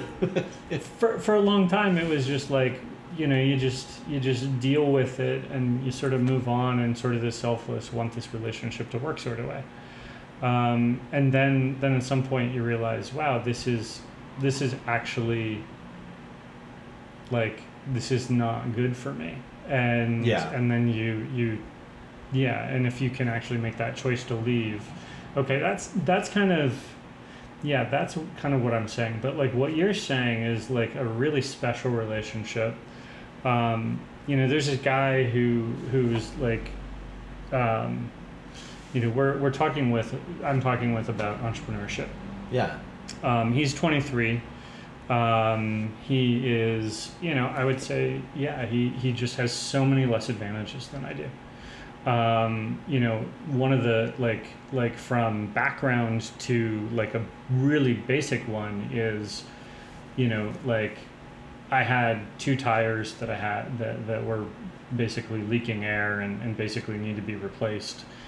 And all I do is, you know, I go and I pay for it and get it done. Yep. Right? And he does not have the money to do that. Yeah. And so he's dealing with having to, you know, just constantly deal with a tire that's not totally flat that he can fill up. That's brutal. Like, right. Especially when you're trying to be an entrepreneur and you've got other problems and reliable transit's keeping you from getting those things done. Right. So, but so like our interactions, right? Like it's very much, you know, he was asking me to be a mentor, or like referring to me as a mentor. And I was taking the approach of, you know, no, you know, he's got a lot of mentors. Yeah. It's one of those things where it's like, no, you know, we're going to be friends. Yeah. Like, and what that means is, you know, I just want to be clear, right? I learn as much from you as you do from me. And when we think about equity, right, you know, like he is a person who could use a little fucking equity, could use like a little bit of advantage. And it's something where for me, it's, you know, like that to me is incredibly valuable to see his perspective, to see what he is struggling with, and like to realize, yeah, my kids aren't going to have to struggle with that because like either my ex are going to help them. You know, for me, it's probably going to be doing what I'm doing for this entrepreneur, which is like figuring out how do I set up a situation, right, where they're able to learn, right, and they're able to take care of something themselves. Can you give an example of one of those? I'd just be curious to see how you did that. Yeah, so I mean, the one I'm working on right now, which I'm not sure I need to follow through with, is you know, this entrepreneur is working with a nonprofit in the area. That nonprofit changed sort of how they were, basically changed their leadership, and his deal with them fell apart. It sucks. And basically, you know, like one of the things I just did, like just in the past week, was like reach out to them and like basically like ask, like you're you know, basically read their charter and be like, there's this guy over here who totally got screwed, right? And you know, didn't say it that way, but it, you know, it fits with the spirit of your mission to go ahead and help him out. And the person's response was, oh, you know, really sorry that happened. You know, let's set up a call and talk about it. Nice. And so for me, you know, it's really figuring out, okay, you know, if I do this, like, do I tell him, you know, oh, look at what I've done for you, right? Or do I like figure out, you know, how to basically set up a situation where he makes the same call and the same plea, right? Where it's like, dude, you know, like go ahead and reach out to them and like tell them what, you know, like look at their website, tell them why you think they would fit, right? And why they should help you. And in which case it would be a situation where, that's a little bit leading, but it's also one of those things where I think it's significantly better than me saying, oh, I just did it for you. Yeah, for sure. Teach him how to fish. Right. Yeah. But it sounds like you still helped him out, and then you kind of gave him all the pieces. And well, so it's figuring out, right? Yeah, what are it's the hard things... to find that line a lot of the time for me. Yeah. And I think in the professional world, right, sometimes you're just going to model it, right? I think modeling is a really important thing. It's just like leading by example and showing how to do the thing. Yeah, I'm a big fan of that approach. And then nudging, sometimes it's like, I guess Nudge is a book about choice architecture, but, it can also be, just like, go ahead and do that, right? And that's kind of what this would be. So I'm not sure this situation is going to work out, but it was just an example that's like just in my head, right? Yeah. Because he's actually been looking for alternatives, and from that perspective, right, if he finds alternatives on his own, that's even better. Yeah. Well, I would say both approaches in parallel probably is the ideal, which it sounds like you guys are doing. Yeah. But and then I learned just a ton from him, and watch him and some of his struggles and see those struggles in me, and hopefully he sees some of my struggles in him. So that's awesome. Yeah, but it's one of those things where it's all about the relationship, right? Yeah. It's like, no money's changing hands, but it's also like 20 years of experience versus almost no experience, right? And something where it's like, but I do take the approach, and maybe your I don't know if a mentor, right? But friend-tor, right? maybe he like saw, is looking at it similarly, right? In terms of, seeing something in Spencer where he was like, this is something that I need. Yeah. No, there's definitely something in it for him, right? And I think it's the satisfaction of, seeing somebody do these things and just being able to help out. When I've since gone on and I've done some of the things that he's done for me, for other people in my life, and kind of tried to pay it forward in that way. And so like one thing that he helped me out a lot with toward the beginning of my work in contract engineering was contract negotiation. He's like, you can spend so much money on lawyers, and you should when you have to, but a lot of this stuff is more navigable than you think, And so he kind of showed me how to analyze a contract, and my mom's also a corporate litigator, so I had the advantage of her mentorship there as well. And so between those two, but he notices things she doesn't. Like she'll look more for like syntactical things, or like choice of law, choice of venue, or like, just stuff that's like almost grammatical, whereas he'll look for like, what is the overlying purpose of this contract? Why does it matter in the context of the business relationship? What are the consequences if it blows apart? And so it's all really valuable. Like between the three of us, like we've held down, I won't say the names of the other stakeholders involved, but like we've held down, like successful contract negotiations with pretty big fish, and come out with an advantageous position. And so I've tried to pass on some of those skills to other people that I've kind of, let's say taken under my wing, but that have asked me for help in similar ways, and that I've been happy to give it to. And it's a pain in the ass. Like it's a lot of work to go through someone else's contract. And I reflected that to this other guy, and I'm like, hey, thank you for doing that. Like I did that for a friend recently, and it's brutal. Like it's really arduous work. He's like, yeah, that's exactly how I felt when I was doing it for you. Yeah. So, thought it was it's always good to see a mirror, or to see, the other perspective. Empathy, I think you kind of cut right into it. I would absolutely be one of those people to be looking at it at the high level, right? Like looking at, do you have, the right controls in? Is there anything in there that is like egregiously like one-sided? We had. Oh, sorry. And really, like I find myself, I hate it when I have to go through like with a fine-tooth comb. Yeah, I kind of like it in a way. Like it's almost like a hobby. like sometimes it's fun to just read someone the riot act when they've handed you a document like that. But like it can be frustrating when you've got like a really full backlog too. Like I don't know, it can be, and I've walked away too at times. I mean, we all have, I think, when something's too egregious. Yeah. It's interesting. I mean, actually, when I think about contracts right now, I got a contract basically for a kid's field trip at school, right? And it's like It's like in Florida. No. This is in Pittsburgh for my kids. Oh, okay. Like going to this like this like ropes course in Ohio. And basically, it says something to the effect. It uses the word indemnify. Oh, which I'm gonna never want to sign anything with that word. I'm gonna say right. Well, yeah, and then the alternative is that your kid's the only one who doesn't go on the field trip. And is that enforceable though? Because I feel like if you can't, like, and then it's also things like you can indemnify the fucking school if your kid gets killed. Like, if you're gonna pay for their legal defense, and I guess the thing that I think is really annoying about that and like sad about that is, I'm gonna say 98% of the people out there will not know what that means. Right, and that's a totally arbitrary number.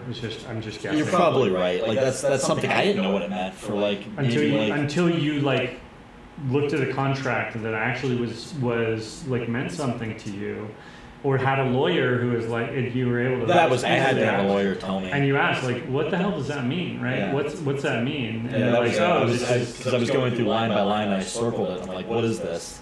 Right. And then I got an anecdote.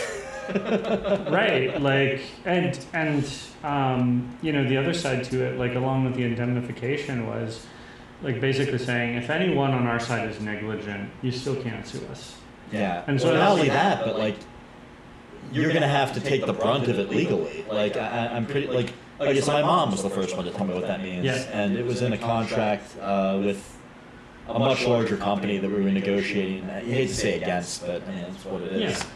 And we were negotiating this contract with them, and there was an indemnity clause in there. And she said, "Let me tell you a story about an indemnity clause that I was once privy to." So she worked for a company in New York that was engineering and design firm of some kind. I think they were like making product, and then they went to contract manufacturers. They had it manufactured. So anyway, they made this kids' picnic table. They went to an Italian contract manufacturer. The contract manufacturer in Italy signed an indemnity clause. And so my mom's job for like a year, when the lawsuits rolled in, because this picnic table would amputate kids' pinkies when closed a certain way, was to call up the Italian contract manufacturer who didn't design it. All they did was make the thing that they had been handed the prints for. But I mean, this was in the 70s, a crazy time. But and they were like, "Hey, you got another lawsuit." Click. Yes. So, it's like that. It's pretty egregious. But I think, and I think asking people to, and there's this expectation that people sign it, right? Like you're going to put that in a kid's field trip, like this negligence clause, which is separate from indemnity, right? I can do anything I want, right? I can, leave your kid on the bus and like leave the bus on a hill, turn the parking brake off, bus rolls down the hill into a lake, right? Not my problem. I mean, that's negligence, right? Yep. I mean, I don't know if it's... Well, that's probably willful misconduct at that point. It's probably criminal. Yeah. But also it's something where, like, without a lawyer, I'm not qualified to, like, understand or look at that, right? Which I think actually works in your favor with some of the precedent on those sorts of But it also legal points to this, like, this culture of mistrust.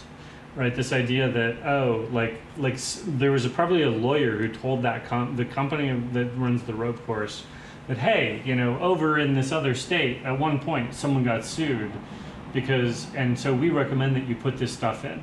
Yeah. Right, and then people who are who don't have lawyers, right? Because none of us like really retain lawyers and shouldn't have to. Yeah. That would say something even worse about society, right?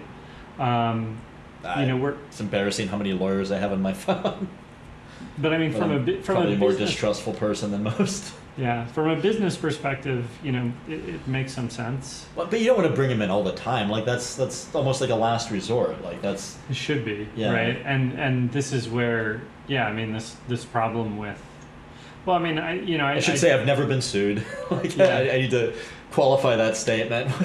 I just don't know how to solve this issue of distrust, right? My personal trainer also made me sign a contract that talked about negligence, and it's like, Did you maybe like and correct me if this is like I don't want to like mansplain, but like did you consider Xing out the clause and just initialing it and then signing it and saying, hey, it all looks good except clause 3A? Can we maybe just strike that? I did. I chatted with him about it. Like in the end, I'm convinced he's not like, I'm going to take care of my safety in the gym. Like, Yeah. I don't think there's anything he's going to do or position he's going to put me in where I'm going to be at risk. That makes sense. And from that perspective, like I think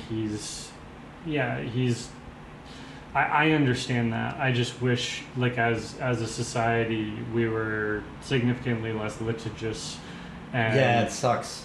and more into like having these discussions about like how do we just make this right? How do we get this back to a good relationship? Well, it's good that you're actually like willing to go with it and just see past the lack of malice there, because I've definitely walked away from relationships that I don't think the other party had malice, but the contract language I just couldn't reconcile, and so like if it Yeah. struck me as a little too far from what I was comfortable with, I mean, I almost, I just don't want to go any further, it's Yeah. Yeah. but I feel like I've missed out on stuff as a result of that. I mean, anything life changing? Not really. Nothing horrible. Just having to maybe find a different service provider for like a thing. Okay. Like, Yeah. There's like a therapist I couldn't see because I didn't like her contract language. What in terms of therapy, like what would the language?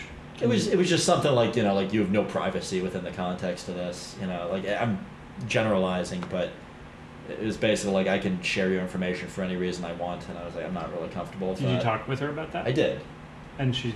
She initially seemed willing to consider my perspective, and then later said that it was a boilerplate that she didn't want to stray from. Okay. Yeah, boilerplates. Yeah. I don't know if she used the word boilerplate. That's more me. No, but they do, right? Like, I mean, Yeah. I went to a massage therapist once that had indemnification in the like, I forget what it was. It was like a description of, do you have any health problems? Will you please indemnify us against? But I feel like indemnification is so much more than, like just saying like you said, the release of liability. Like that's a step back from indemnity. Yeah, the massage therapist didn't actually know what it meant. That doesn't surprise me. But then was willing to go with it, and yeah, I mean, I don't know. Maybe So you got the there's- clause struck in this case? No, I just let it go. Yeah, that's fair. Like, That's what not am I worth gonna the do? paper Like, it's go printed home? on. It took me 2 weeks to get this appointment. Right? It's like what? Who's I've done that actually before. who's actually gonna sue in this case? I didn't walk into, I won't say which company, but like a Fortune 5 company that I was trying to do some work with because I thought their NDA was too overreaching. Like they wanted, okay, you can't have your own secrets under the clause of this NDA. But we can. But we can. Everything we say is a secret. Anything that we talk about, you're not allowed to speak about us publicly in any context. Yeah. And then there was like, I think those were like the 3 things that were ridiculous. And they gave me the NDA to review 30 minutes before the site visit. And in that time, I looked it over in my car. I called my mom up, and then I called a separate contract attorney that I pay by the hour to also look at it. Because I don't want to miss the opportunity unnecessarily, but I'm just like, am I that crazy, or are these It's also clauses I shouldn't be agreeing to? Yeah. It's also Snowflake. We own everything that's said here. Yeah. And yeah, but like I own everything I knew before. And Yeah. I'm not and then they're asking you to like write it down. Write down everything you know. So I'm never going to be able to fill out that appendix. Like, that wouldn't be practical. Right. Yeah, Yeah. I know a lot. Yeah. No, like that's actually something. What I think about is really the power differential in those situations. Yeah. Right. Well, I think a lot of it's posturing, like you said. Yeah. But the problem is when you're in a corporate setting, it becomes very enforceable because you're expected to have the resources to do your diligence. Whereas I think if you're in a consumer setting, you're not really held to that same standard, insofar Yeah. as I understand the legal precedent. No, and I think that makes sense. But I also think that there is. I don't know. I don't like companies that do business that way, right? In terms of. Yeah, I'm not a fan either. Obviously, I didn't walk into the room. Yeah, yeah. So was that something where you traveled to get to the site visit? Luckily, it was local, so I didn't have to. Now I'm probably outing who it is. No, you didn't. Yeah, fair enough. I'm not Everybody's even- got a satellite office here. Yeah, everyone. Yes, yes. The top 5 companies in the world, absolutely. Yeah, yeah. But yeah, I mean, I didn't sign it, but I still don't want to tempt fate. So it's like, Yeah,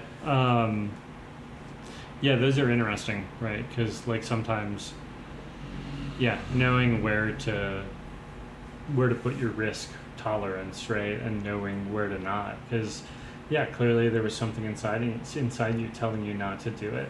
just all sorts of red flags for like run. Yeah. But I didn't run. I walked in and said, "Hey, can we maybe do something about these 3 clauses? I don't like them." Yeah. And 2 different lawyers agree. So Yeah, and they said no. they said we'll get back to you, and then they didn't. Yeah. Yeah. So, I don't Yeah. know. But I mean, it's all good.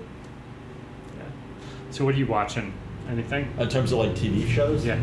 I like the Mike Tyson Mysteries. I don't know if you've seen this. No. What is this? Okay, so it's pretty great. It's an animated show that's in the style of Scooby-Doo, and it's Mike Tyson, an 18-year-old Korean woman, a talking pigeon that's also a sex addict and an Perfect. alcoholic, played by Norm Macdonald, and a ghost that is like closeted gay, but like very over, like he's obviously gay. He's like from the Victorian era, and he's played by the guy that voices the Dean from Community. And so it's a pretty hilarious cast of characters, and I don't know if Mike Tyson just improvises a lot of the lines and then they animate around his improv, or if like it's scripted, but it doesn't seem like from some of the shit that he says, like it seems like it's Mike Tyson's brain just kind of Yeah. like, so I really really enjoy it. So that's been my favorite thing. I'm watching that with my romantic partner right What's now. that on? I couldn't find it anywhere. It used to be on Hulu. I don't know if I should admit this on the air, but I had to pirate it because I couldn't find it. It was originally on Adult Swim. Okay. If anyone knows where to get this, I'll gladly pay what it costs. Like send me something. I'll give you the money, but like I have no idea where to get it. So, That sounds fantastic. That sounds yeah, really funny. I highly recommend it. So that one's really good. What are you watching? So I'd say like what you're saying like reminds me of Archer, which is one of my. There's a surgeon that I've actually had on the show where that's like his favorite show. It's really funny, like Yeah. this ensemble cast, and yeah, it's really really good. I've been watching Atlanta. I've heard good things, but I haven't seen it yet. Yeah, Donald Glover is just such a fantastic entertainer. That's cool. And not What the hell else is he's he an in? I've artist. seen him in stuff. So Community. Oh yeah, duh. Yeah, Troy, and then he's Yeah. also Childish Gambino. Oh, cool. So yeah, but just a. He just was a- great in Community. And like his character, like, and you could tell like he was in on the writing, like his character and like playing with Abed, he was like billed as the dumb one, but like his comedy was so. Well, I feel like smart. Charlie Kelly is like that in Always Sunny, where I've never actually seen that. it's great, but there, Yeah. it's really intelligent humor disguised as like the stupidest humor. Right. So, Trailer Park Boys, I think, is similar if you've ever seen that. I haven't.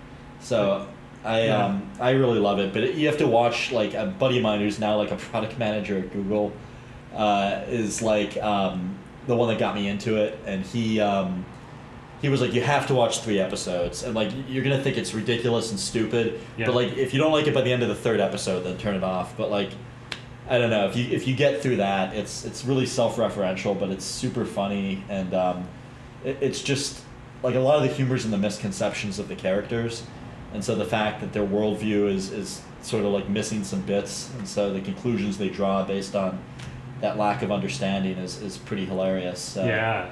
yeah. That's some deep thinking. I love it. Yeah, for sure. No, it takes.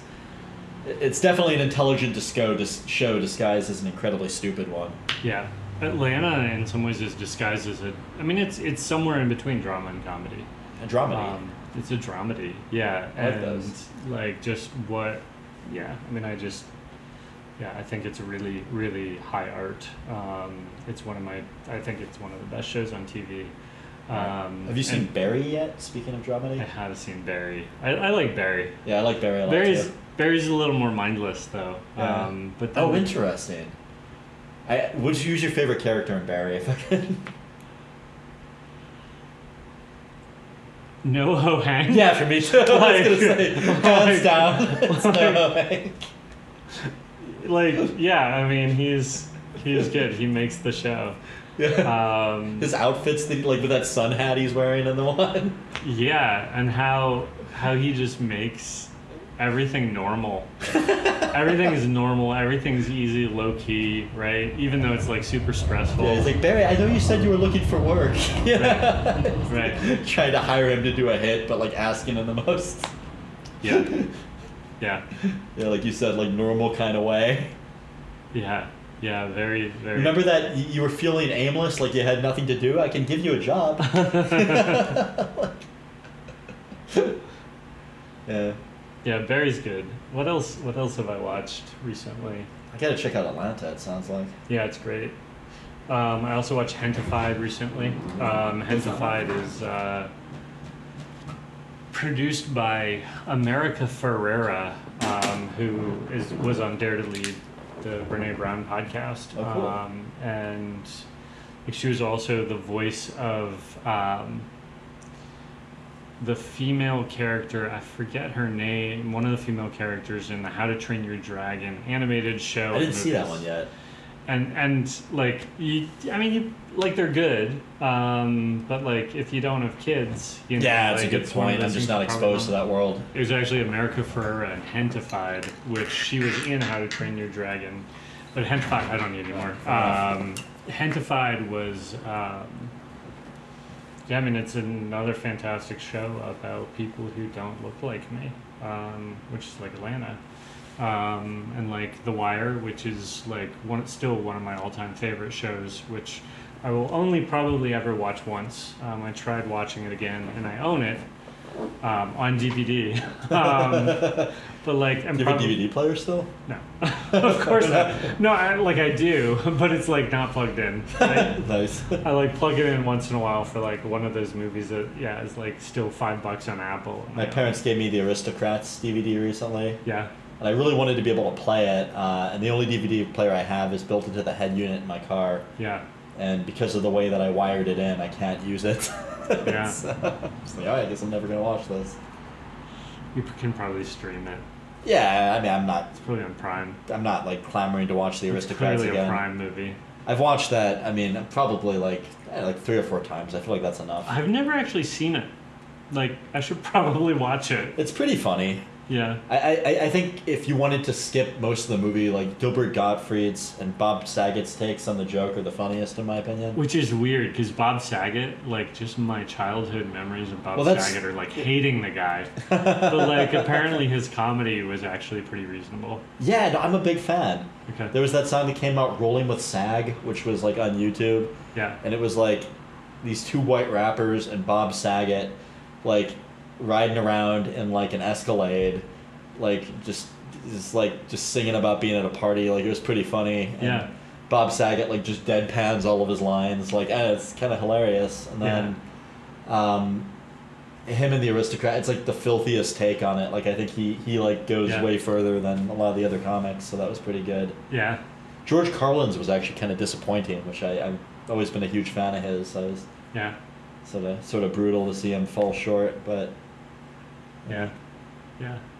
Hentified though, like, fabulous discussion of like just different ways of being human. Yeah. Just absolutely, and told from the perspective of yeah, people who don't look like us, and also sort of the impact of bringing money into those communities and money into a community that is different than you in the wrong way. Oh, interesting. Just absolutely fascinating. Yeah, basically money comes in and basically puts this taco shop that's been there for 30 years out of business, and the meaning of the taco shop to different people, in the family that owns it and then in the community. And tacos are fucking great. Yeah, they so are. like Have you been to Las Palmas? I have not. That's my favorite taco place in Pittsburgh. If they're still around, I haven't checked after the pandemic. Where are they? Oakland. Okay. So we used to go there when I was at the University of Pittsburgh as an undergrad, and it's like a little supermarket, but they've got a taco stand in front, and they're mostly speaking Spanish, and you can get like a lomo like ribeye taco for like it used to be like $2 or $3 for a taco, and then corn tortilla, cilantro, lime, and onion. Yeah. And it's like I don't know, like one of the ones that I'd go to in California when I was living there. It's fun. Yeah, actually, it's interesting. Like just thinking about that, I wonder how many taco places in Pittsburgh are actually run by white people. Certainly Taco, T-A-K-O. The butcher in the restaurant. That's actually really delicious. I love it. It was my favorite restaurant in town for a long time. Yeah. But what I'll do is like if I'm really into a place, I'll regular it for like a little too long, and then I'll sort of not enjoy it as much after that. Yeah.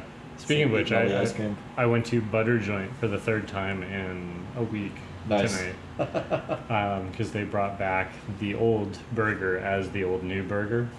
The old new burger is what they're calling it? Well, they were last week. Now they're just calling it the burger. Yeah.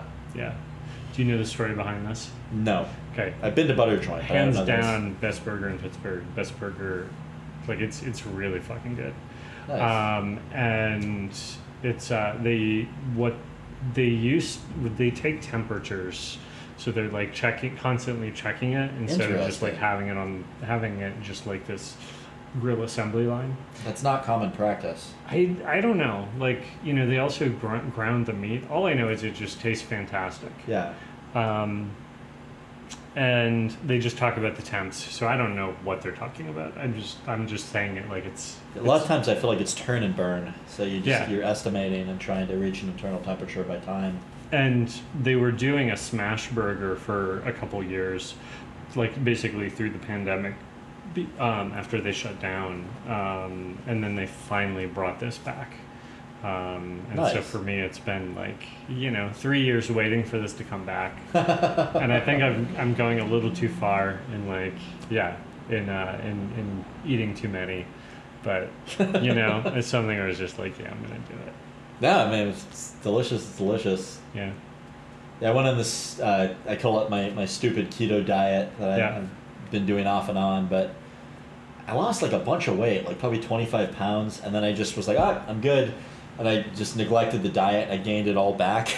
So I'm at that point now where I'm like, I probably should start dieting again and lose the weight again. I think you got to find something that just fits, right? Yeah. Like find something that works for you.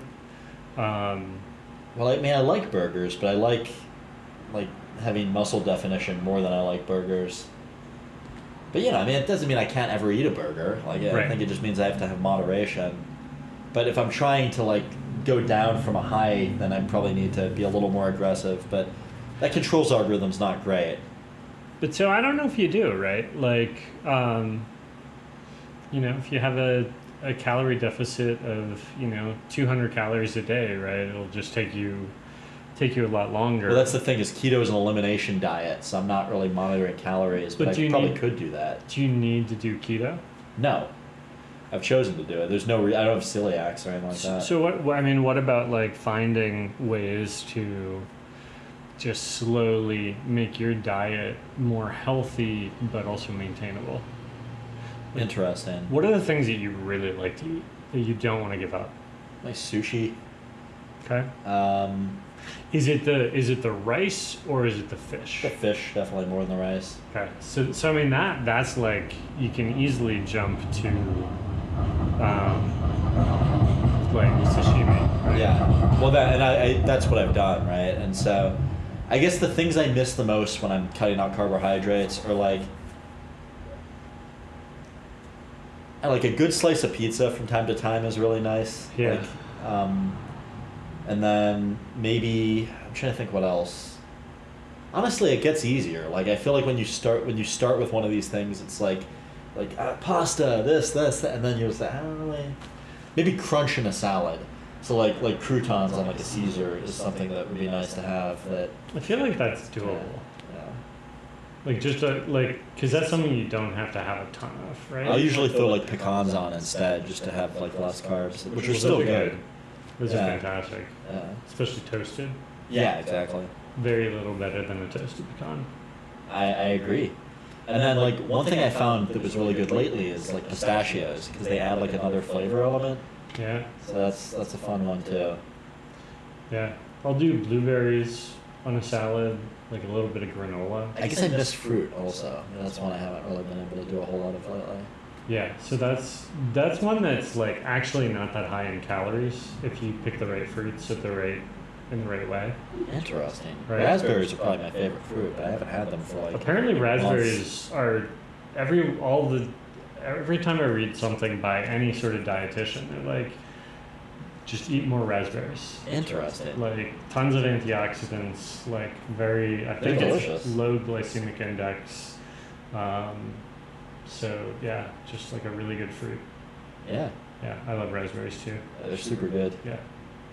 Do you like sour beers as well if you're into the flavor profile of a raspberry? I used to. I mean, actually, the beer that I started on was Lindemans Framboise. Oh, I love that stuff. Right. Like, I mean, how can you not? But yeah, I've since graduated. I went through like that. Took me into Belgians, Nice. which are very sweet, I love those, super high yeah. alcohol, and then that Triples and quads. Never really got into quads. They're a little too much for me. That's I mean, fair. I've had a few, but Yeah. triples were a big thing for a while. I probably drink too much beer whenever I visit Belgium. I'll just order triples and quads. I've never done it, but yeah, like I It's could one of my imagine. favorite places to visit. I think Morocco and Belgium are my two favorite countries I've been to. Ooh, tell me about Morocco. So it's just I went to Marrakesh. So I guess I'm telling the story. I was asked to officiate a friend's wedding in Portugal, and so I hadn't had time off in a while. I decided to go somewhere else in the world. So it was between Amsterdam, Marrakesh, and I think Prague at the time, which I've all since visited, but at the time I hadn't been to any of them. Yeah. And I asked one friend, and she was just like, go to Marrakesh. It's like the most interesting out of those three options, the least of a cliche. So I went there, and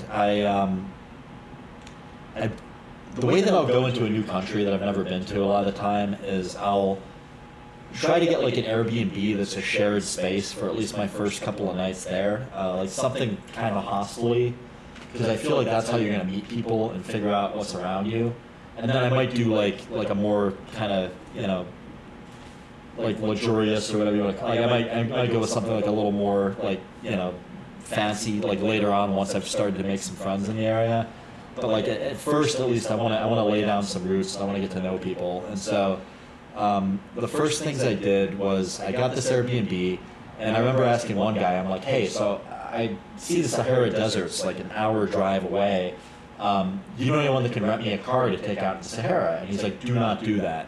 So I found another Airbnb. it was like, maybe even just throwing out the fee because it wasn't that much money.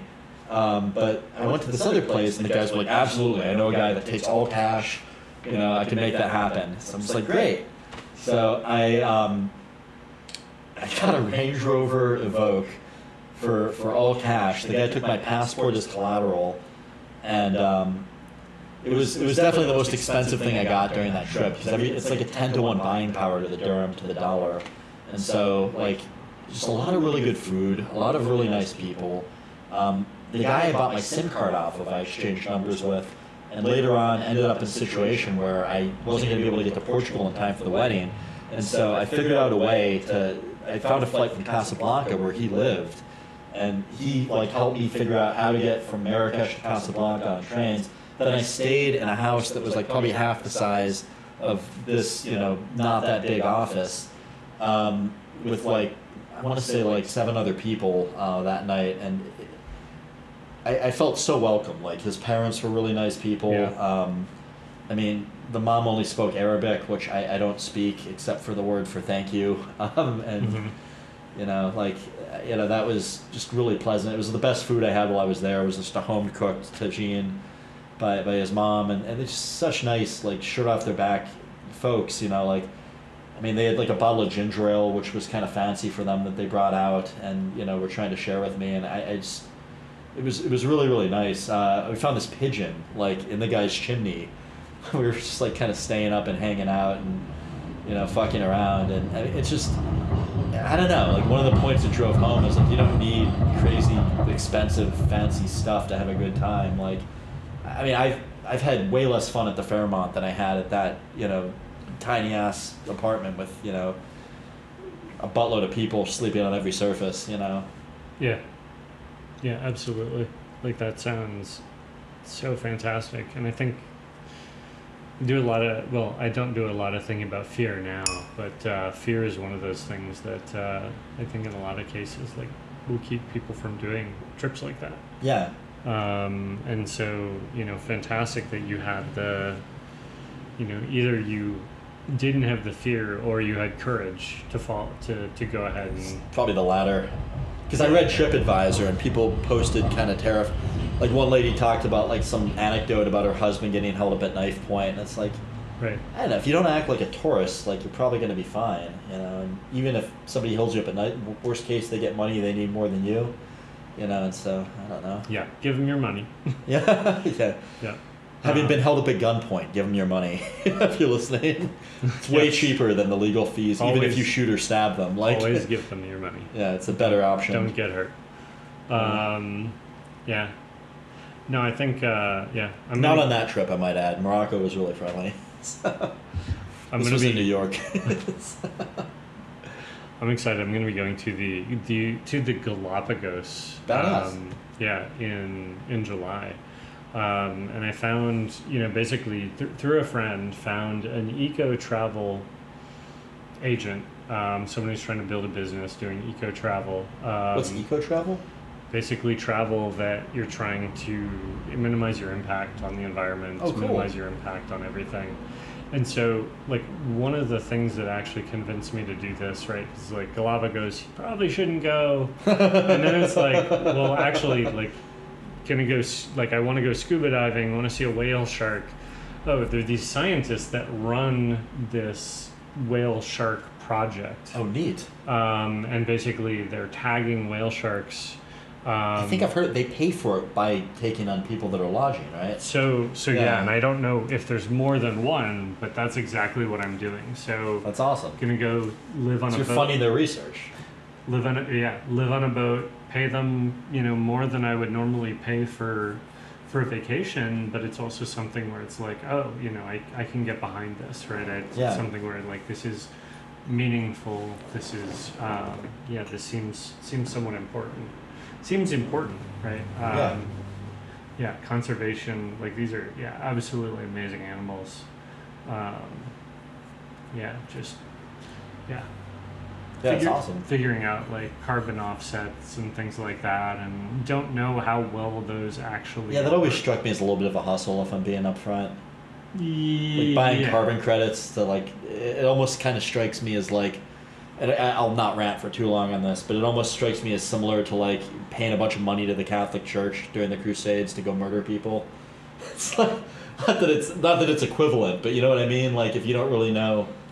Well, I mean, I think that raises a good point. Well, it raises a point. It's not.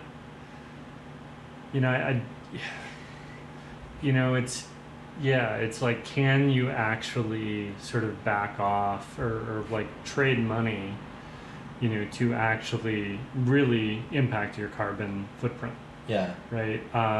If you're buying it from someone and it's a zero-sum game, that's one thing, and that doesn't work. Yeah. If someone is using that to plant trees, and those trees have, a measurable impact, or you're doing something that is going to, basically allow someone to do something that would, they would normally like burn down a chunk of forest, right? And Yeah. now they can just leave it there.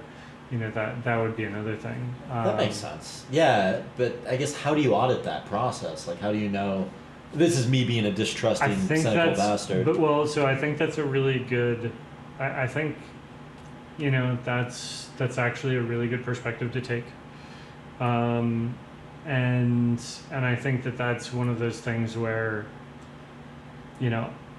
it's not always, well, yeah, it's not necessarily going to work right now.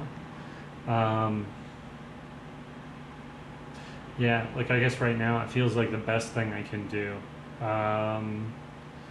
And maybe I shouldn't be taking the trip, right? No, I mean, it sounds like a cool trip, and if you're funding people's research. Yeah, but it's also like, how do we? I mean, this goes back to the education side, right? Where it's like thinking about if we can train people to think, train people with the ability to understand how to think in terms of like abstraction, process, like modeling and process, right? Composition, decomposition, sequencing, lack of sequencing, all those things, right?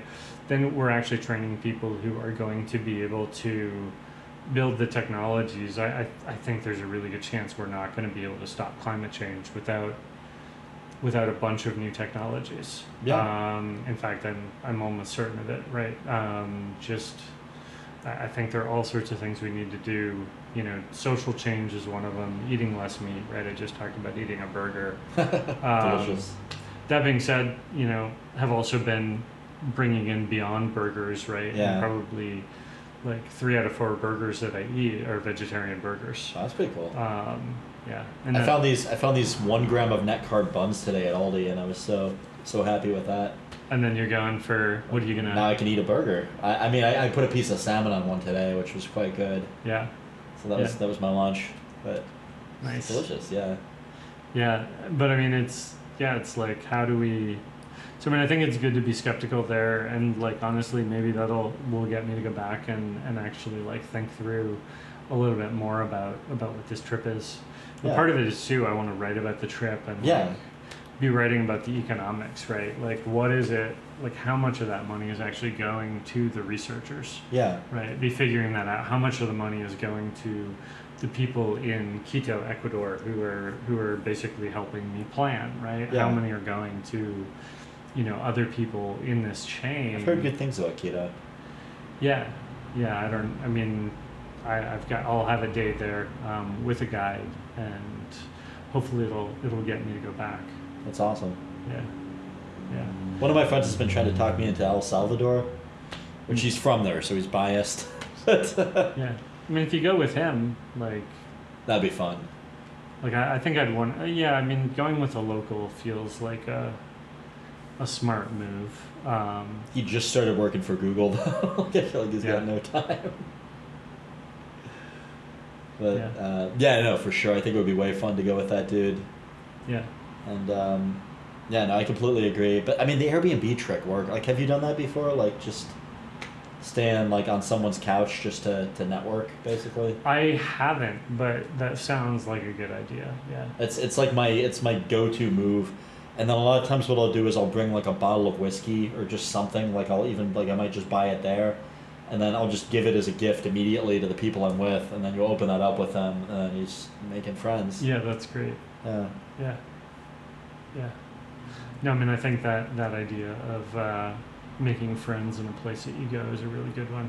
That's my favorite way to travel. Like I don't understand, and hopefully I don't alienate anyone here, but I understand going on cruises or like why you'd want to go to like a resort in a country that, like I don't. I mean, maybe if you just wanted like some isolation and like R&R, like maybe that's the reason. But like I don't know, like surely you could do that, like closer to, I don't know. Yeah. Like when I went to France pretty recently, I think I told you about this. I took like 2 weeks in Paris. I wish I had spent that time in the Riviera or in Belgium. But I took 2 weeks in Paris, then I went down to the Riviera. Riviera was awesome. I got a place in a hostel environment through Airbnb that I found in Nice. And sorry, no, that was in Antibes. I stayed in Nice before that in like a guy's apartment. where I made friends with this dude from Spain he was a software engineer, and he was just road tripping around Europe. Like he just had come from Italy like that day, and was just on vacation. So he was kind of fun to hang out with him, and I had a meal together. But in Nice, it was really fun because there was this lady, Carol, that was my Airbnb host, and I bought like 2 bottles of whiskey. I got like one from Scotland and one from Japan, and I'm like, you want Scottish or Japanese, you know? I went Japanese, so we opened the Japanese one, and it was like a flop house for boat crews. So in the south of France, have you been there? Like, so it's like a parking ground for yachts. So like in Nice and in Antibes in particular, like there were just a buttload of giant mega yachts like parked there, and it was kind of interesting. And then one thing that really stuck out to me was in Nice, I was walking around on these like concrete like barrier that I think it was there to keep boats from like crashing or create a harbor. I'm not exactly sure, but they were these large concrete things, and there were homeless people that had set up tents under the concrete. And then probably less than 100 meters away, there was the biggest yacht I've ever seen in my life. And so it was really weird to see that like in the same, you know, being able to turn your head.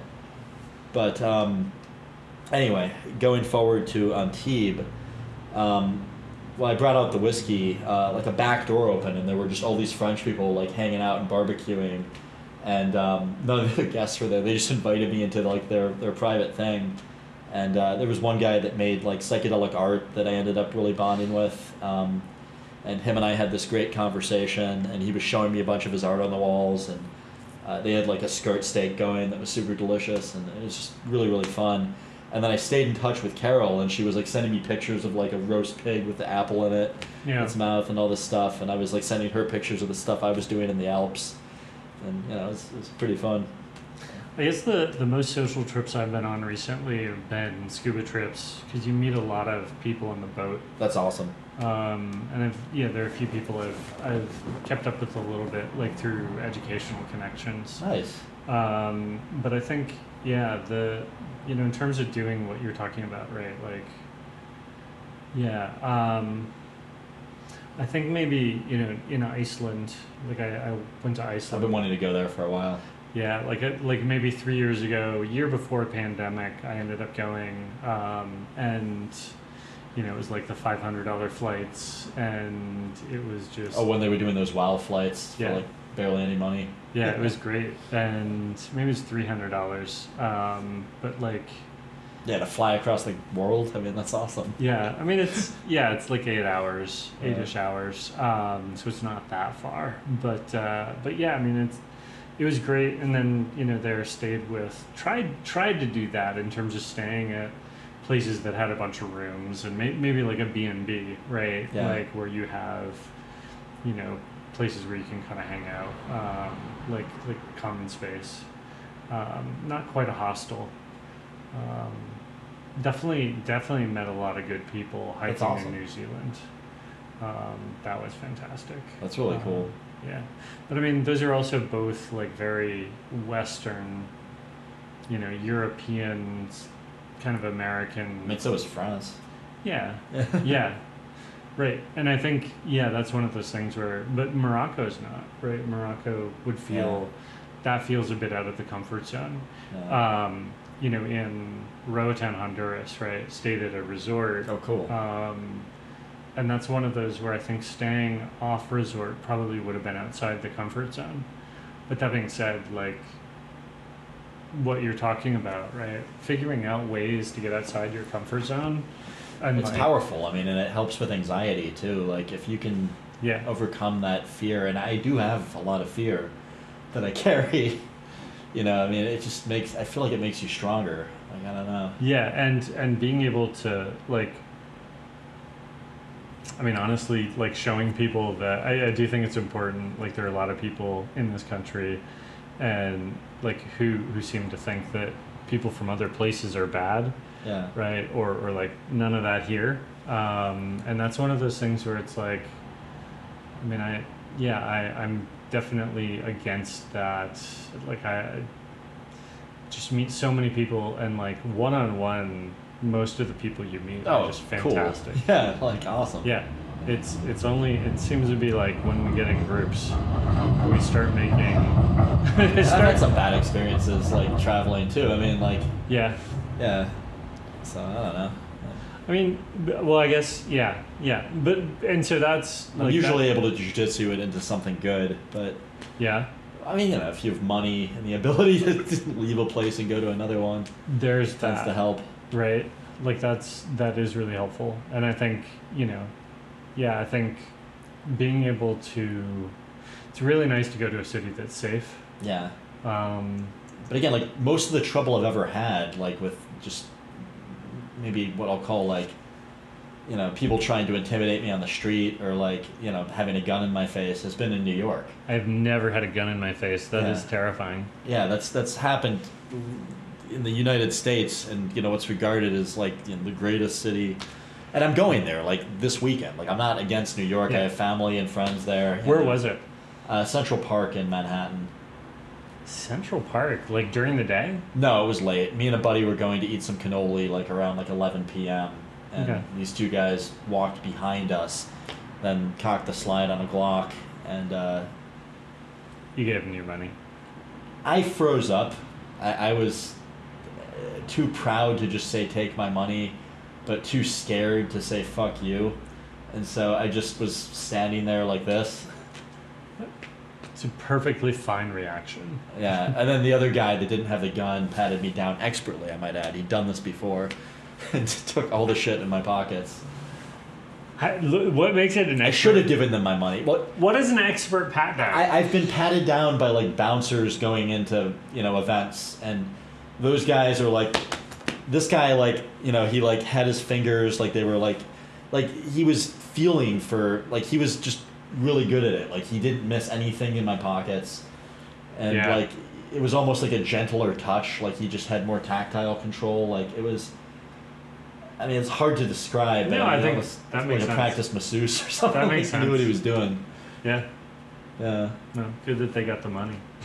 Well, what 'Cause was you're annoying is alive. if I had just given them my cash, like I probably could have kept my IDs and not had to like get an emergency key cut from the one I'd had in my I briefcase think it'd be really interesting, to right? Like unlock my car for negotiating. $300 in the airport parking lot. Yeah, negotiating for that, guys. You're probably not gonna be able to. Well, get my your buddy cards. from Brooklyn that I was walking with knew to do that, and so, like, I mean, they even gave his phone back because it was too shitty to sell. Yeah. Like, whereas I got all my shit stolen.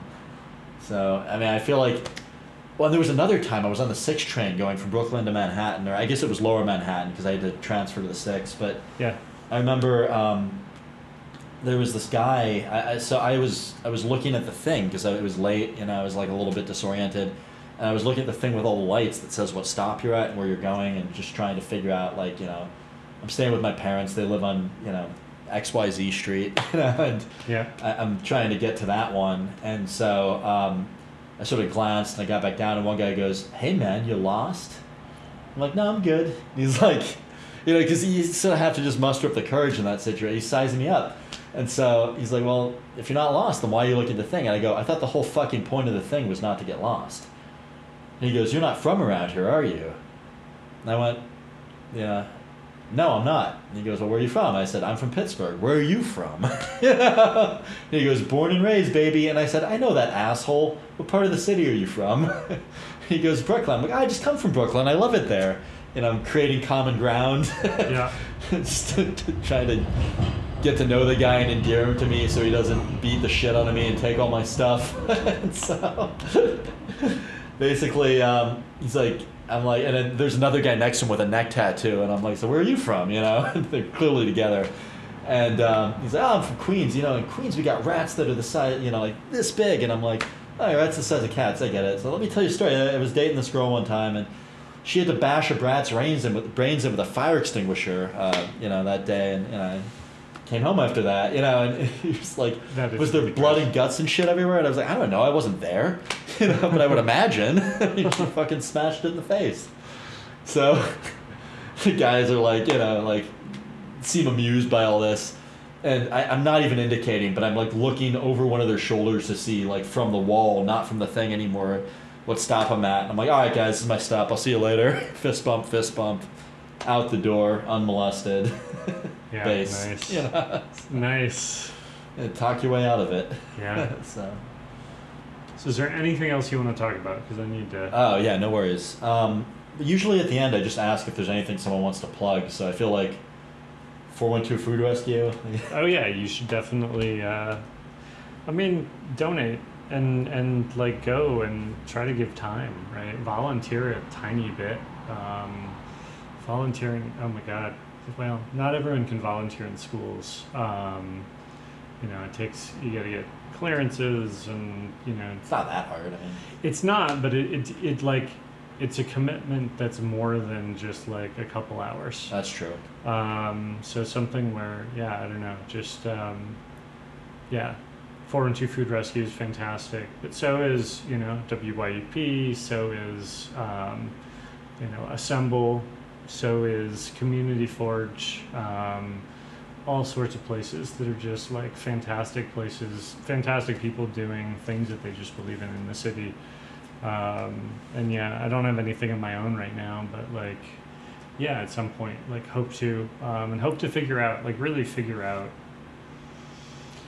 like this capitalism thing, like there's some parts of it that really work, right? Some of the parts that really work is like this ability for, like to even have these 30, 40, 50, 60, 100 groups that are trying to do CS education. Yeah. And there, you know, I do think there's something to also to understanding, you know, what Duolingo seemed to have figured out. Oh, Duolingo's great. Fantastic company. Yeah. Like they do, you know, they've kept language learning free for 10 years. And, you know, there's somewhere in there, I don't know how effective they are. Like I think they're becoming more and more effective. But like I still don't think they're at that goal where they can actually, you can get on Duolingo and then you can go get a job with those skills. Yeah. But you know, some of that's, you know, because yeah, they started with the technology side, and you gotta eventually have conversations with people. Yeah. Well, immersion, I think you need to, Yeah. but it helps to Duolingo before you go to a new country, just to sort of get in gear. Right. And so, like, how do you? But like even Duolingo, like, will be hamstrung by being and probably was hamstrung a little bit at times by being, and very lucky to be first in terms of how they did what they did. You know, probably had to make some decisions because of VC. Probably have to make some decisions now because of being public. And so it's something where how do you bring together some of that sensibility of, you know, that you get out of capitalism, of being, being a little bit scrappy, but then also in education, right? Making sure you stay focused on what really matters. It's helping kids, helping teachers, help kids, you know, without really cranking that wheel of like, you know, parental anxiety. Because we can sell shit to parents, like that's easy. Oh, dude!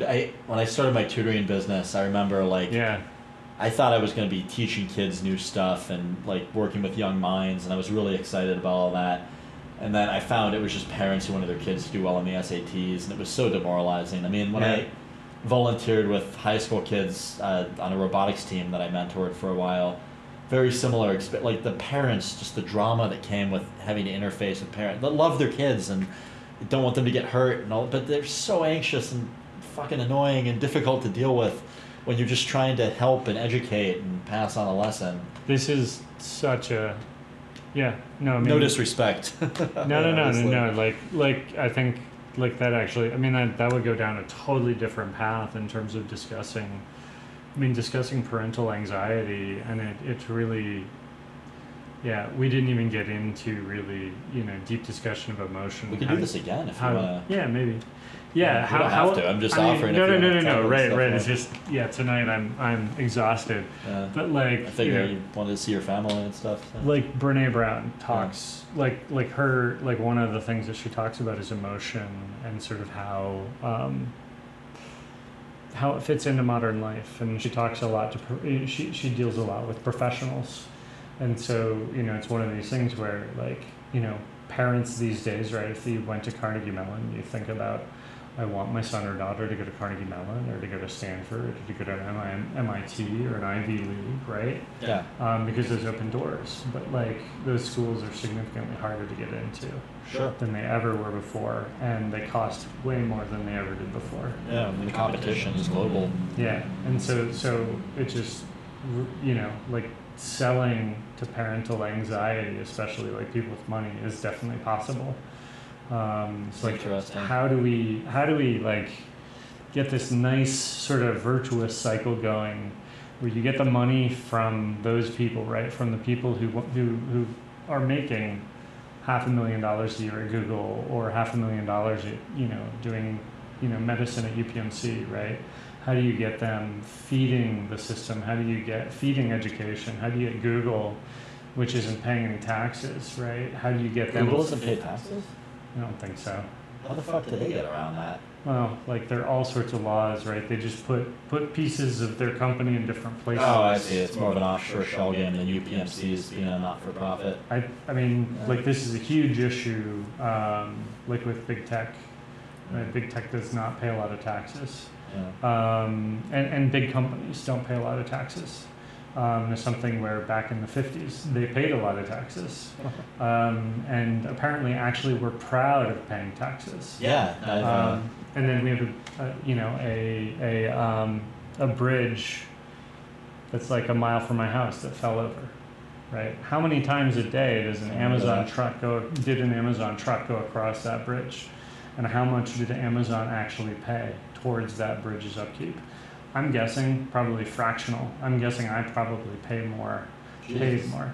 That's a guess. Yeah. But like it's fairly educated in terms of like how good these companies are at doing that. And that's with full understanding that by me owning the mutual funds I do, right, I'm very clearly invested in those companies. Yeah. But if I had a vote, right, if I could vote and change what they're doing, I'd say pay some taxes, right? Like I'll take a little hit on the earnings. Yeah. I'll take a little hit on the earnings. That's okay. Yeah. I think companies that like what I would really like to see. I'll plug this. This will be the last thing I plug. I would love to see in the next 20 years, and would love to be part of this, corporations that take a legitimate stance that money isn't the only thing, that we have stakeholders, and those stakeholders, we're trying to solve problems for people, and money is not the only measurement of human value. In fact, it is a proxy for emotion. It is a proxy for joy. It is a proxy for all the positive emotions you might have, right? From, the positive emotion you get out of knowing you can eat, we're getting Not that. having to worry about the bills or if the power's going to go off. Yeah. Eating something really delicious that maybe isn't the easiest to find. Yeah. So I want to see companies that actually have that mission. I want to see them being these people who have these new PE ratios, right, of like the price to earnings ratio. Whereas right now, the companies that are, giving our kids anxiety, making them want to click all the time. Oh, right? yes. Like those are the. I got off everything except LinkedIn. Yeah, those are the companies that have the ridiculous PE ratios and the ridiculous